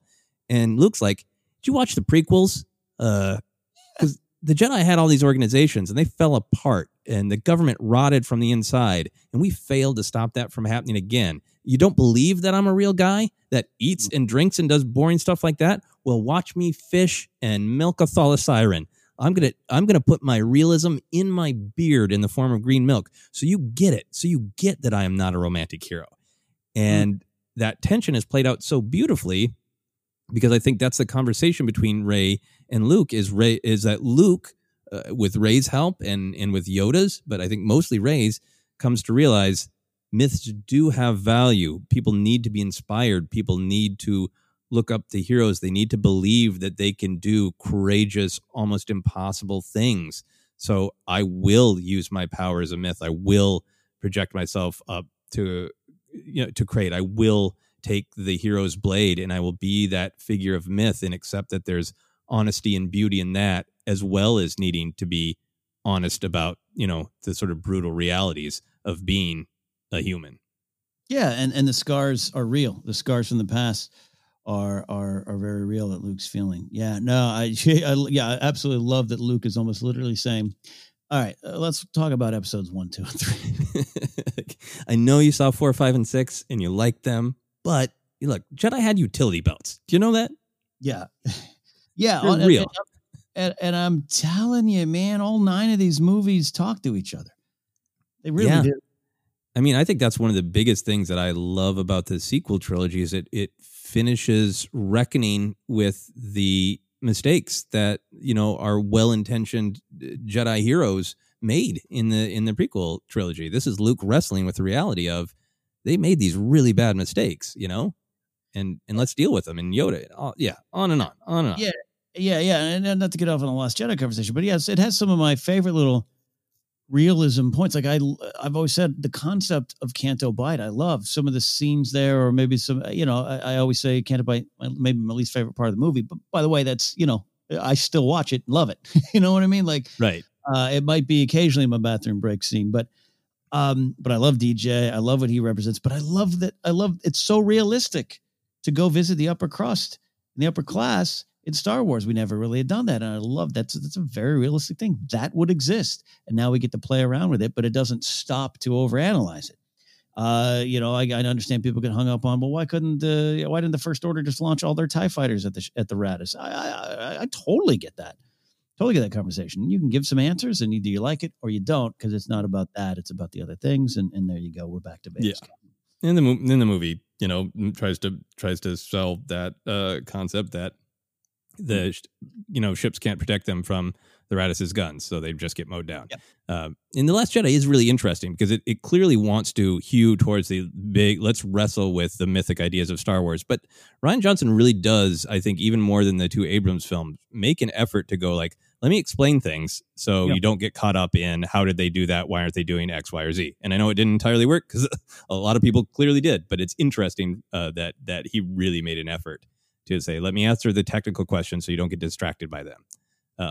And Canto Bight's a great example because I know that there's some people who don't like it because they feel too much like it's, Las Vegas, it's Monte Carlo in space, and that it is a little too one-to-one. It is a little too much realism. But for me, it's just right because it's enough realism to tap into that prequel era of like, it's a big business to sell arms, and that's how people are making all this money, and they are callously profiting off of it. That's a real prequel era conversation, but then it's also in this more mythic in general film. It's got a great balance to me. Yeah. So moving on, let's talk just a little bit about books and comics. There is so much realism in the books and comics, right? There's the holovids, which are basically like television and movies and, news channels and documentaries. We hear about sometimes absolutely minuscule food choices that people make. What wines are valuable in Star Wars or not? There's multiple different names for bathrooms. There's multiple sexual encounters. There's in the Thrawn books, in Alphabet Squadron, there's extremely technical space battles with why a certain turbo laser should move 7 degrees because of the amount of pressure on the servo. Super, super technical stuff. You get to learn about Imperial report filing procedures and on and on and on. The books are really where the realism in Star Wars really goes all in. Do you think that just makes sense for books? Yeah, I think generally I enjoy it. It's weird because you talk about like the Imperial report filings, that story from a certain point of view aims to explain why they didn't shoot that escape pod. It's a paperwork thing. We have to fill out the forms and we don't do that. I think that's fun. I think if I saw that in A New Hope, it's like, what? There's an escape pod. No, the forms, it takes long. I have a lunch break coming. Like, what? I don't want that in my Star Wars. Like, what are you doing? But in the books, you can kind of take it in as you want and as on your own time, and it doesn't change the big narrative. It doesn't change the big purpose. And so therefore, I have fun swimming in the book and comics realism. Yeah, me too. I think it's because, just by the nature of that storytelling where we're going inside characters' heads and we're kind of sometimes going through their day-to-day life, even when big, exciting, adventurous things are happening. And like if they have a tense conversation with someone they love at dinner and then they go into battle that night, we have the room and the time to follow that. And in order for these characters to jump off the page, you kind of have to fill in the realism and feel like it's a really real world, like the way the Luke's chores were just hinted at in on screen in A New Hope. It was enough to know that he had them and he had to do something. Who cares? That's not the point. It makes sense for the books to sometimes go like, well, we need to sit there and be in his mind while he's absolutely bored by fixing something on the South Ridge. Right. I also just kind of think of it as like, we are living with their day-to-day lives and we don't cut away. It's like, the great jokes and discussions about, what was that dinner like in Empire Strikes Back? What did they serve? Did Lobot cook it? We don't cut away in the books. And I think that's okay with me. Yeah.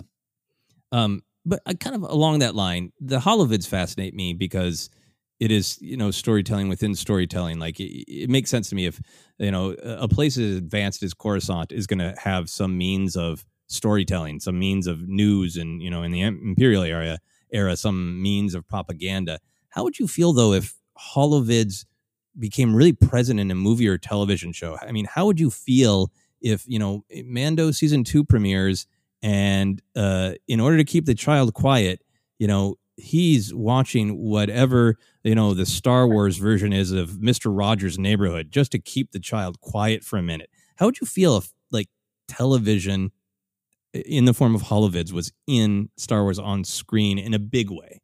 Depending on what part of my life you're talking about, I would either reject it or accept it wholeheartedly. I think I'd be intrigued now because, you're right. Even the Outlander Club and Attack of the Clones, I'm fascinated on the sports on the screen behind it. Like, yeah.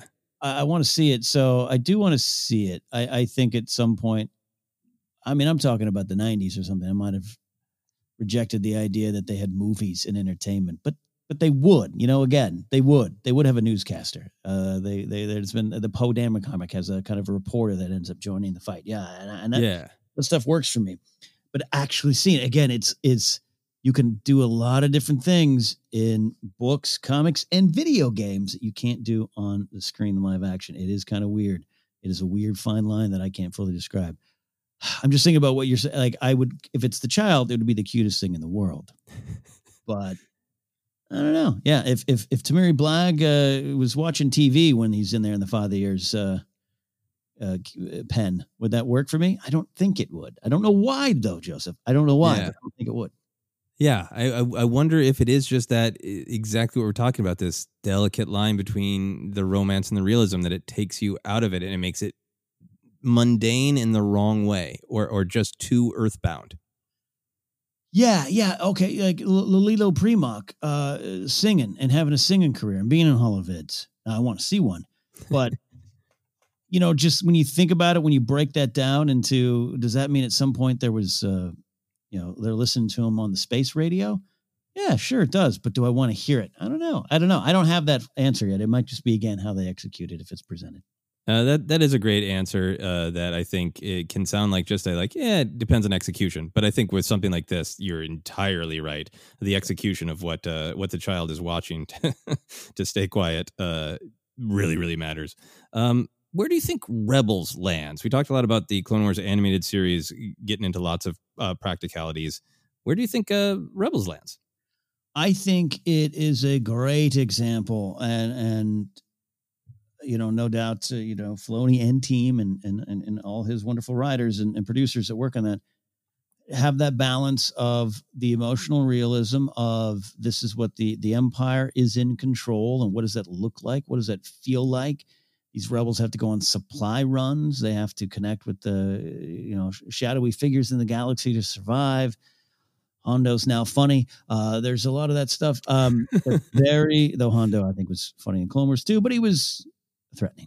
It's very realistic. It's very realistic, completely wrapped in the story of myth. But then Sabine, her story, very realistic, very, dare I say, gritty, creating a weapon that was used against her own people and family and being separated from her family and that trauma. That's some big stuff. You go watch that Darksaber arc with her and everything. That's some big, dark stuff going on there.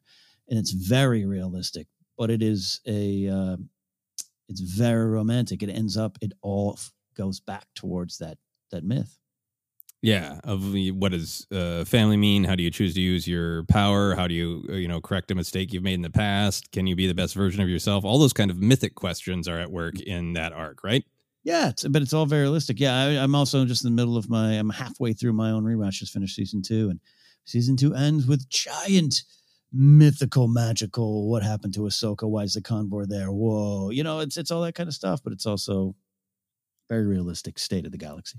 Yeah, I'm going to start a Rebels rewatch myself soon. I'm so looking forward to it. But I think it makes a lot of sense that Filoni and team, but Filoni leading it, would have given lots of thought to this, and I think, I don't have any evidence of this, but my opinion is that there was probably some pressure on him from Disney out of the gate to go rekindle the original trilogy feel, right?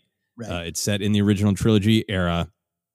But obviously, Filoni is a huge fan of the prequel era, and through the Clone Wars, one of the main creators of a lot of these details. So I think he does an amazing job, and the whole team does an amazing job in Rebels of balancing a little bit of that mystery of the original trilogy of some questions shouldn't be answered. You shouldn't fully understand how the world between worlds works. You shouldn't fully understand how and why these two holocrons spoke to each other. You can interpret the visions that some of our characters have in Jedi temples, but maybe there's some room for ambiguity. Who or what exactly is the Bendu? There's all sorts of romantic things where there's room for ambiguity, there's room for discussion. But then you're right. Then there's also just the day-to-day of we're on a run and Hera likes these kinds of fruit, or Lando's making money, so he's selling this kind of farm animal. This stuff that is much more realism, right? Yeah. Well, look, you just mentioned in season 3, we have perhaps the most fantastical, mythical character, the Bendu, and the most mundane, realistic character, Thrawn, though he is a blue alien. I get it. You know what I mean? There it is. There's realism versus romance. And right. Yeah. And they collide. Yeah. Yeah. Oh, and I would say romance and mysticism wins there when the giant sitting elk moose thing, whatever you think the Bendu is, has a little lightning fit, right? Yeah. Thrawn's like, I reject your mysticism. All right, I'll send you to somewhere you won't even know. Yeah. And I do realize that I have gone so far down the Star Wars rabbit hole that I referred to puffer pigs that inflate, as being realistic. So I will check myself. I understand. Oh, my puffer pigs. Oh, boy. So realistic, the puffer pig. Let's talk about Resistance, Star Wars Resistance animated series. Does it lean toward the realism, and how does that affect how you feel about it?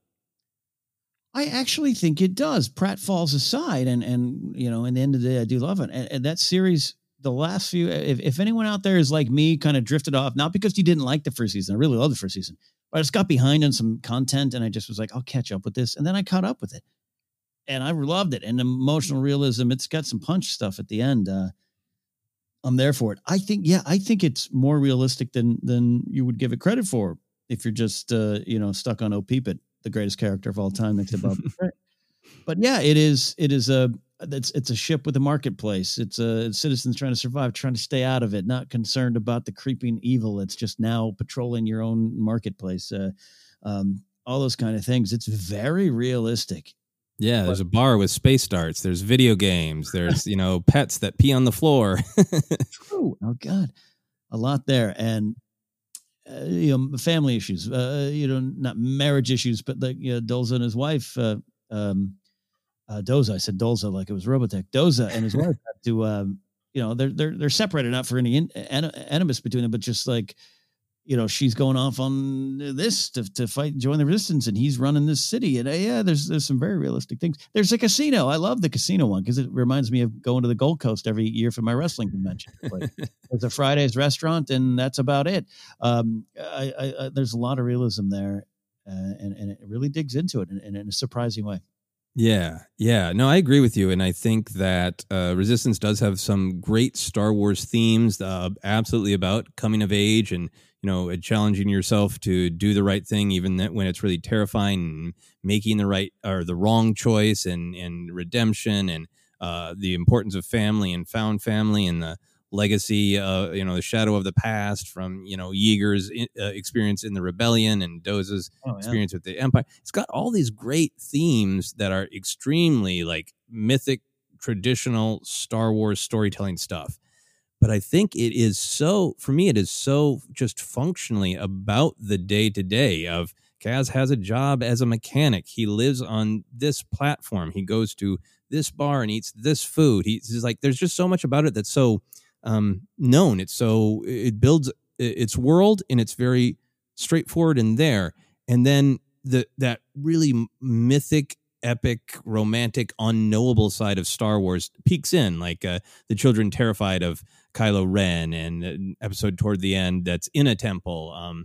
There are little bits and pieces of the Force side of Star Wars that poke in. But I admit, for me, I don't dislike Resistance. I really like it for everything that it does provide. The animation is beautiful. The acting is amazing. The ideas that are there are great.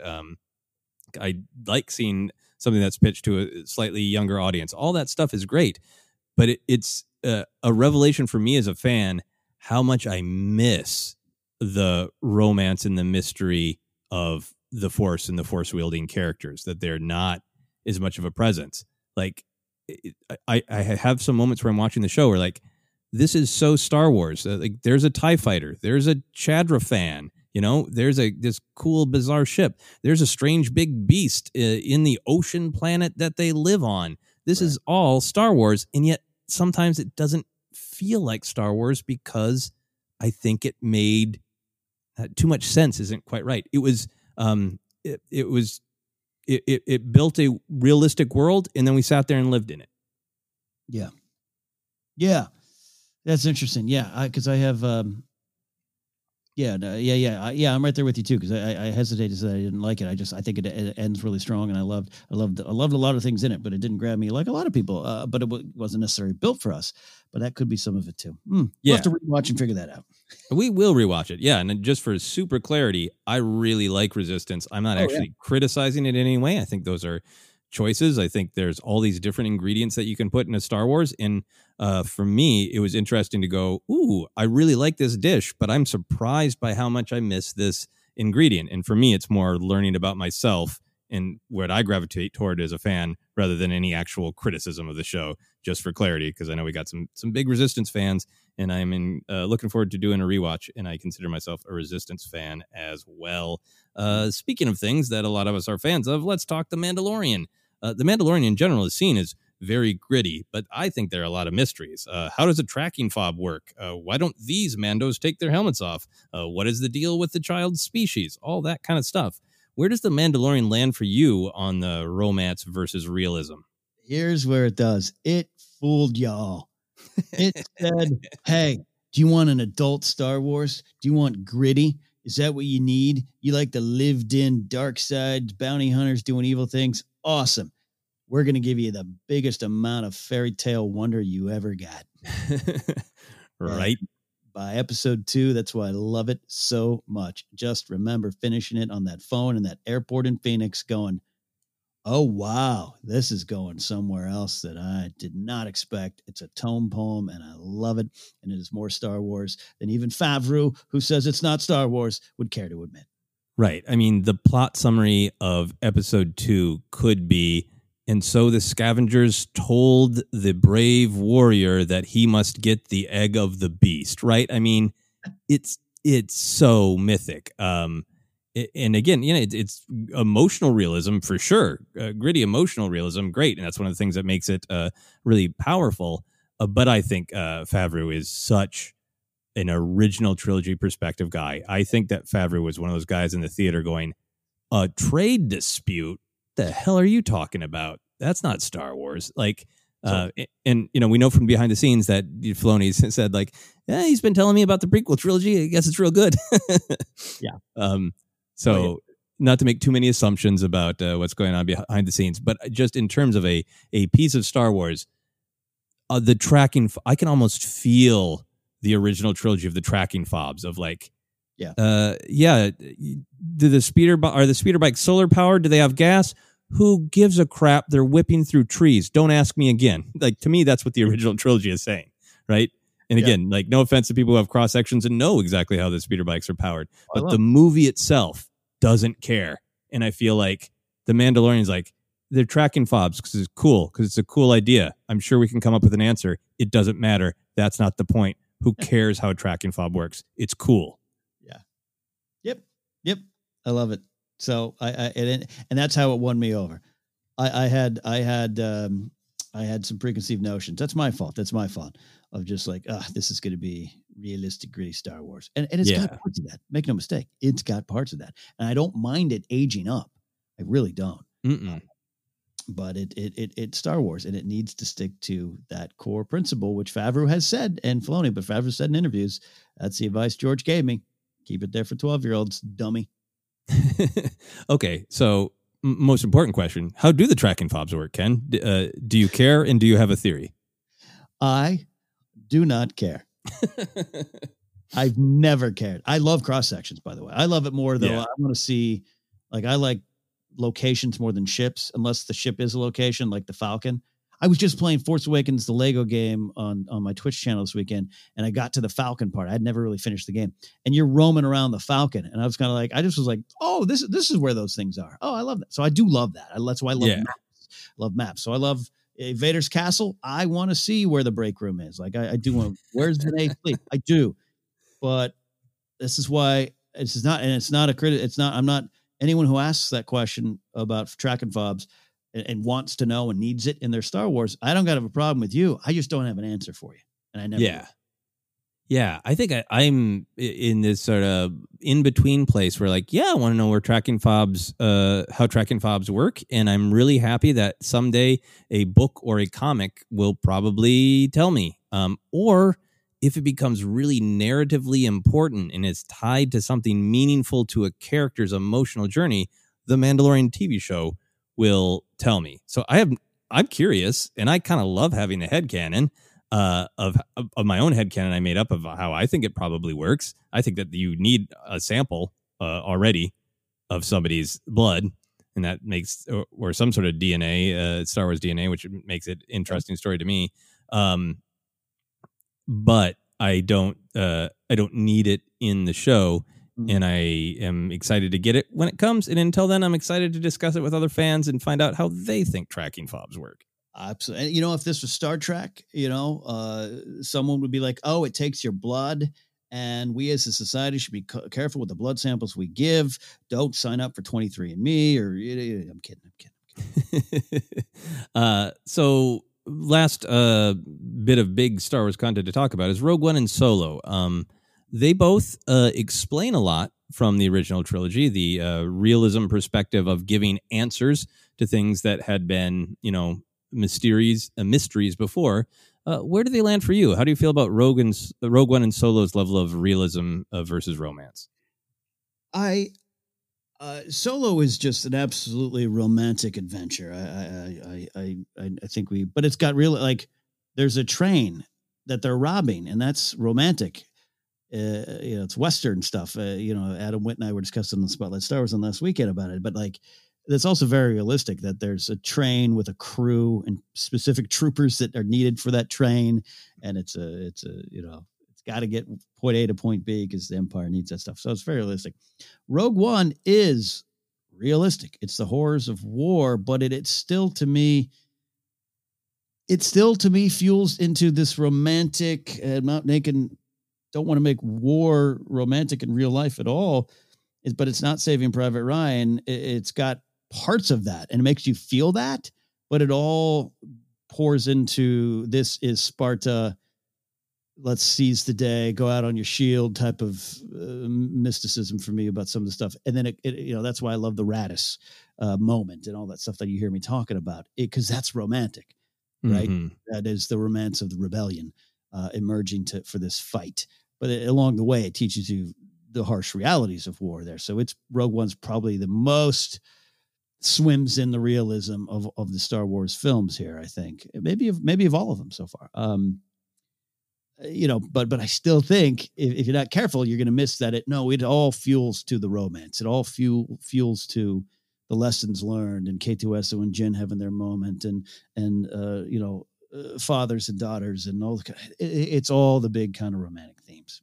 Yeah. No, I agree. I think it's got, as I've said many times, less, fanciful, weird creatures. It's got the Bor Gullet, super weird. It's got Vader's castle. But then a lot of it is like, it's people with blasters on ships in penal colonies and getting, information, like digital information, and transmitting it. And a lot of it is, in tactics and sniper blaster configurations, and a lot of it is very, very technical on the technical side of Star Wars, on the world building. This is how this all functionally works. But yeah, I agree with you. It is ultimately, all of that serves this mythic idea. If you look at different stories of, what are they wrestling with? I feel like Rogue One is wrestling with, what is a fantasy example of getting to the point where there is no choice but to fight? And that's Jyn's story, right? Of, she feels in that situation,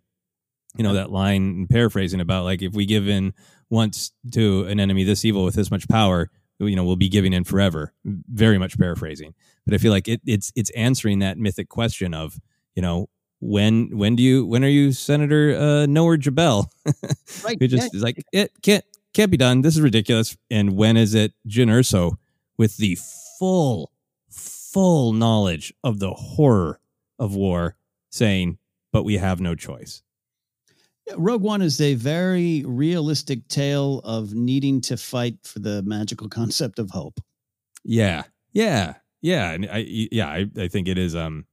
I think that's where its power comes from, even though it is a little bit more grounded than other Star Wars stories. Mm-hmm. And I agree with you, Solo. I think we've talked about Solo a lot. It's definitely got some functional realism, as you said. Again, I realize it's getting weird to be talking about realism when this is a story of how a young man met his large dog friend. But I do think it's so much a coming of age story, right? And it is so much a mythic story of how do you escape oppression when you have nothing? And it's such a large theme in Solo. And it just moves so fast, and it's got, creatures and train robberies and, all sorts of great romantic stuff. So as we begin to wrap up our conversation, let's look towards the future. Do you want to see more Star Wars that veers into the romantic and the mythic and the mysterious? And for you, what would that look like if it was something that was really emphasizing that side of Star Wars? I think, obviously, I think I'm going to say, hey, lean towards the romance, but I would like, particularly with like the Jedi and the Jedi Order, I would like starting to get some maybe realistic answers of how they formed or what do they deal with. I love the realistic idea of the High Republic of it's still kind of the new frontier and things are being settled. That's very realistic, and it's going to be wrapped up in some romance. I think going to that mythical, mysterious, particularly if you're talking about if they ever really do touch upon the origins of Sith, Jedi, all that kind of stuff. I think even though that will give answers, it will be like, are we going to have Darth Bane going, I think black and red should be our theme. Oh, there's only one other person asked. Thought? Yeah. Okay, great. We might get some of that, but that it just really feels like it is a mystery, a legend of old. And I know I'm just giving the answer. It's just, hey, give me the balance. I know it's simple, but that's where I'd want it to go. Yeah. No, that makes sense. In terms of realism, do you ever want to see a scene where an early Sith comes up with a long list of Darth names? Yes. and it's in a book somewhere, and that's why Palpatine just has it ready to go. This is the next one up on the list. Yeah. It's a baby name. Like I've picked a lot out. You're Darth Vader. Yes. It's great. That's fall. Yeah, and I know there's more stuff in Legends, and I mean, no disrespect, just having some fun with the old Darth and the Sith.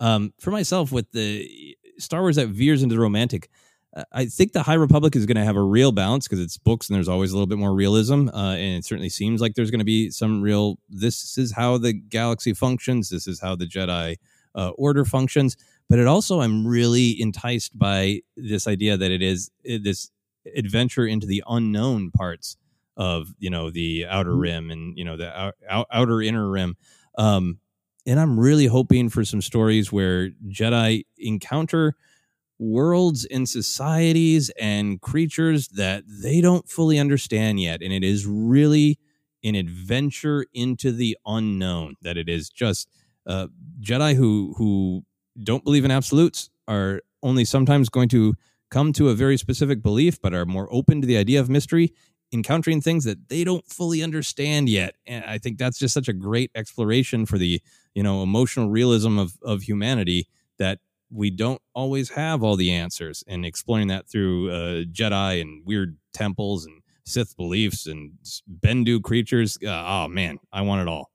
Yeah. And it's interesting to, I hear myself say often how much I love the story of the Rebellion versus the Empire. I love boots on the ground stuff. I love my biker scouts. You guys have heard me for 5 years now talk about that stuff. But it's interesting how I do push it all towards the romance, and how on the flip side, sometimes I am challenged by weird egg creatures in the Poe Dameron comic. The Bendu I love, but I sometimes think about what the hell's the Bendu? World Between Worlds is perhaps one of my favorite episodes of Rebels. That one particular episode. I definitely didn't want to see it in film, so I have this weird balance myself. And that's why I still don't, even at the end of this wonderful episode, I'm still like, hey, it's always good to analyze what you love about Star Wars, so you can make sure you can find it and connect with it in whatever they put out. Cause it's readily available in all things Star Wars. So it's an interesting journey, because I'm hearing you describe this stuff and what the High Republic might be, Joseph. And I'm like, you're right. They could run into a giant race of lizard people, like Godzilla's. Would I want that? But that's definitely romantic, so it's interesting. And I love it. And I love that that would even challenge me. Yeah, it's really cool to think about how much this balance in romance and realism forms what is this very unique flavor of Star Wars. I want to ask this question from the other perspective too. If you're going to have a new piece of Star Wars storytelling that leans into the practical and like, we really know this person's daily routine, we know where they get their clothes made, that leans into the world building of Star Wars in the realism, what would you want to see? A straight answer is the actual formation of the Jedi Order, which would seem boring. It's a little prequel era, right? Like, cool, Jedi Prime's here. We all feel connected to this thing. Y'all want to form a team, wear some robes. Who's going to build the rules? That would not seem to be super, super exciting. But I think there's some realism to play around with there that would be interesting to me, that would then feel like they would be at war with themselves, emotional war. Like, yeah, let's form this team. Should we have ranks? Like that, but wait, no, we're here for the Force, and there probably be some debates, and I know it'd be a formation of something important to our story that could be very, very realistic. That said, I also would enjoy Star Wars Palpatine picks the outfits, and just that's the joke I always make about Palpatine, Sheev going, all right, pretty soon I'm going to launch something. We're going to have a brand change. We're going to get some new logos and some new branding. Let's come to everyone will have an open think piece meeting here around the Zoom call. No idea is bad. I wouldn't mind. Nice. Yeah, I think for myself, for the technical realism side, a lot of people have talked about. I saw yet another conversation on social media with some great writer friends talking about the political Star Wars show they want to do. And one writer was like, I've read that Tarkin book, and I still think there's room. I want a show that's really House of Cards starring Tarkin. That's his political rise. Or a lot of people have said, like, yeah, I would be happy to see the life of young Sheev Palpatine and how he begins and all that kind of stuff. If you can call a story about a evil space wizard in training a realistic show. But I think getting into that sort of political side, the rise of Mon Mothma, all that stuff, I think is a level of realism that I'm really engaged with in Star Wars, and I'd be happy to see that. Or, a lot of the books have, as we've talked about with Alphabet Squadron, and both of the Battlefront books have really dealt with, as you say, like boots on the ground with people really living these very, very real and very difficult lives in the course of war. We talked a couple weeks ago about a Band of Brothers type story. I'd be up for that as well, because I do like the realism side of Star Wars. Yep. It just all has to funnel back into that mythical center. Yeah. Oh, this is great. I'm really glad that we had this conversation, because I think it'll be useful for us going forward when we're wrestling with things we don't like or trying to understand other people's perspective, that this is one filter that you can look at Star Wars through of, oh, yeah, it would be great to get that answer, but would that answer make it feel less mythic? Of like, oh, it's great that it's so romantic, but is it so too distracting to not have that answer? And all those kind of balances that we can play with. Love it. No, this is a lot of fun. I'm sorry if I got any weird soapboxes earlier, but hey, I think it's okay to have a soapbox every once in a while. I think we try to be very clear where we're coming from, that we're sharing our ideas, and that we're always interested in hearing other perspectives as well. I have a question that I would like to wrap up with, Ken. It's a little bit of a fun question. Do you ever want to see Darth Vader eat or drink in a movie? And before you answer, I Googled, because I thought, in all of Legends, I bet Vader did some eating and drinking. And I found a very, very fun sentence from the Legends tab of the article on Darth Vader's armor on Wikipedia. Here's a sentence. Though liquids were preferable, he still had the capacity to chew if he wished, though a nutrient feed provided Vader with all the nourishment he required. In the event that he did desire oral consumption, he would ingest Rep Med Vita paste via straws located inside the grills of his face mask. So those are some of the Legends answers to Darth Vader's eating and drinking. This is why he fell, and this is why he remained evil until the end. If you can't just enjoy a slice of pizza or a deli sandwich or an ice cream and a cake, you're going to be pretty cantankerous, grumpy, and angry. That's why Vader knew who he was. If you got to take pizza paste through a straw into your grills, there's no way to live. Yeah, he's more machine than man now. Can't even have a hot dog. Yeah, very upsetting. So with the knowledge that there are legend answers in mind, in modern canon, do you ever want to see Darth Vader eat and drink? No. And I'll tell you why.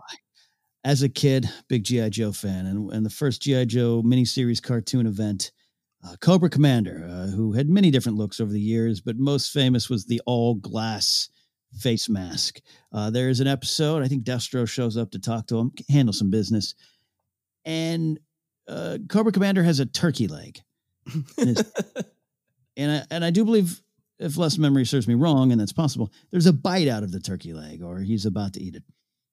That's haunted me my entire life, Joseph. Why is the mask on? Why is it off?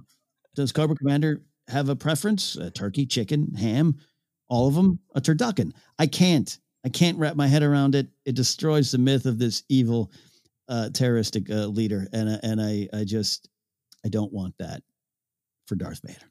Yeah, I understand. I don't want the scene where, it's he's on the bridge of the Executor and it's somebody's birthday and everybody else is eating cake and Vader's sad. The office. Keep passing it, Milton. Keep passing it, Vader. He throws it with the Force. Yeah. But then there's that piece. Piet, get a piece. I was told I could have the cake. Yeah, but then there's that part of me that I always like the challenge of this is there a way to take that realism and make it romantic? Is there a way to do this horrifying scene of the feeding tubes being introduced to the Bacta tank? So you feel the horror of not being able to actually enjoy food as a sensual thing, but it's just, another of the pleasures, another of the sort of sensory experiences of life that's been devoid from him. And this is, yet another example of what he has lost. Is it possible to do that? Or does it just feel like, yeah, we're hooking up the slushy feed to Darth Vader? Like, can you do it? Can you get past the realism to make it romantic? I think you can. We might need George to come back for that. We might need, it takes George Lucas to feed Darth Vader. That's where we've come down. Ken, I thought this was going to be a shorter episode. I was wrong. I was clearly not thinking realistically at all. But that is our big look at romance versus realism in Star Wars. I think it took us to even some surprising places that you and I weren't expecting, and that's always delightful to do on the podcast. But why don't you go ahead and take us home with all the places where people can find us? Absolutely. If you're on Twitter, look for us at Force Center Pod. Use the hashtag Force Center. Join that conversation. Like our Facebook page. Find us on Instagram, YouTube. Podcasts available on a lot of different spots like Apple Podcasts, Google Podcasts, Stitcher, TuneIn, and more. We have merch available at tpublic.com/user/Force Center. And patreon.com/Force Center is where you can support us there. That's a realistic ask with a romantic dream attached to it. We also got our own things we're working on. You can follow me at Ken Napzok and go to kennapzok.com for information on upcoming shows, events, books, and the Charity Spotlight tab. Joseph. Excellent. You can follow me on Twitter and Instagram at Joseph Scrimshaw. You can check out my website, josephscrimshaw.com, for all sorts of other comedy adventures, comedy albums, comedy podcasts, comedy book. If you would like to help people get their voice out and vote this election, you can go to a place called voteforward.org. It is actually votefwd.org. You write some letters to people to try to encourage them in a realistic way to use their romantic power to vote. And that is it for this episode. For myself, for Ken, for the mysteries of Darth Vader's feeding procedures, this has been Force Center.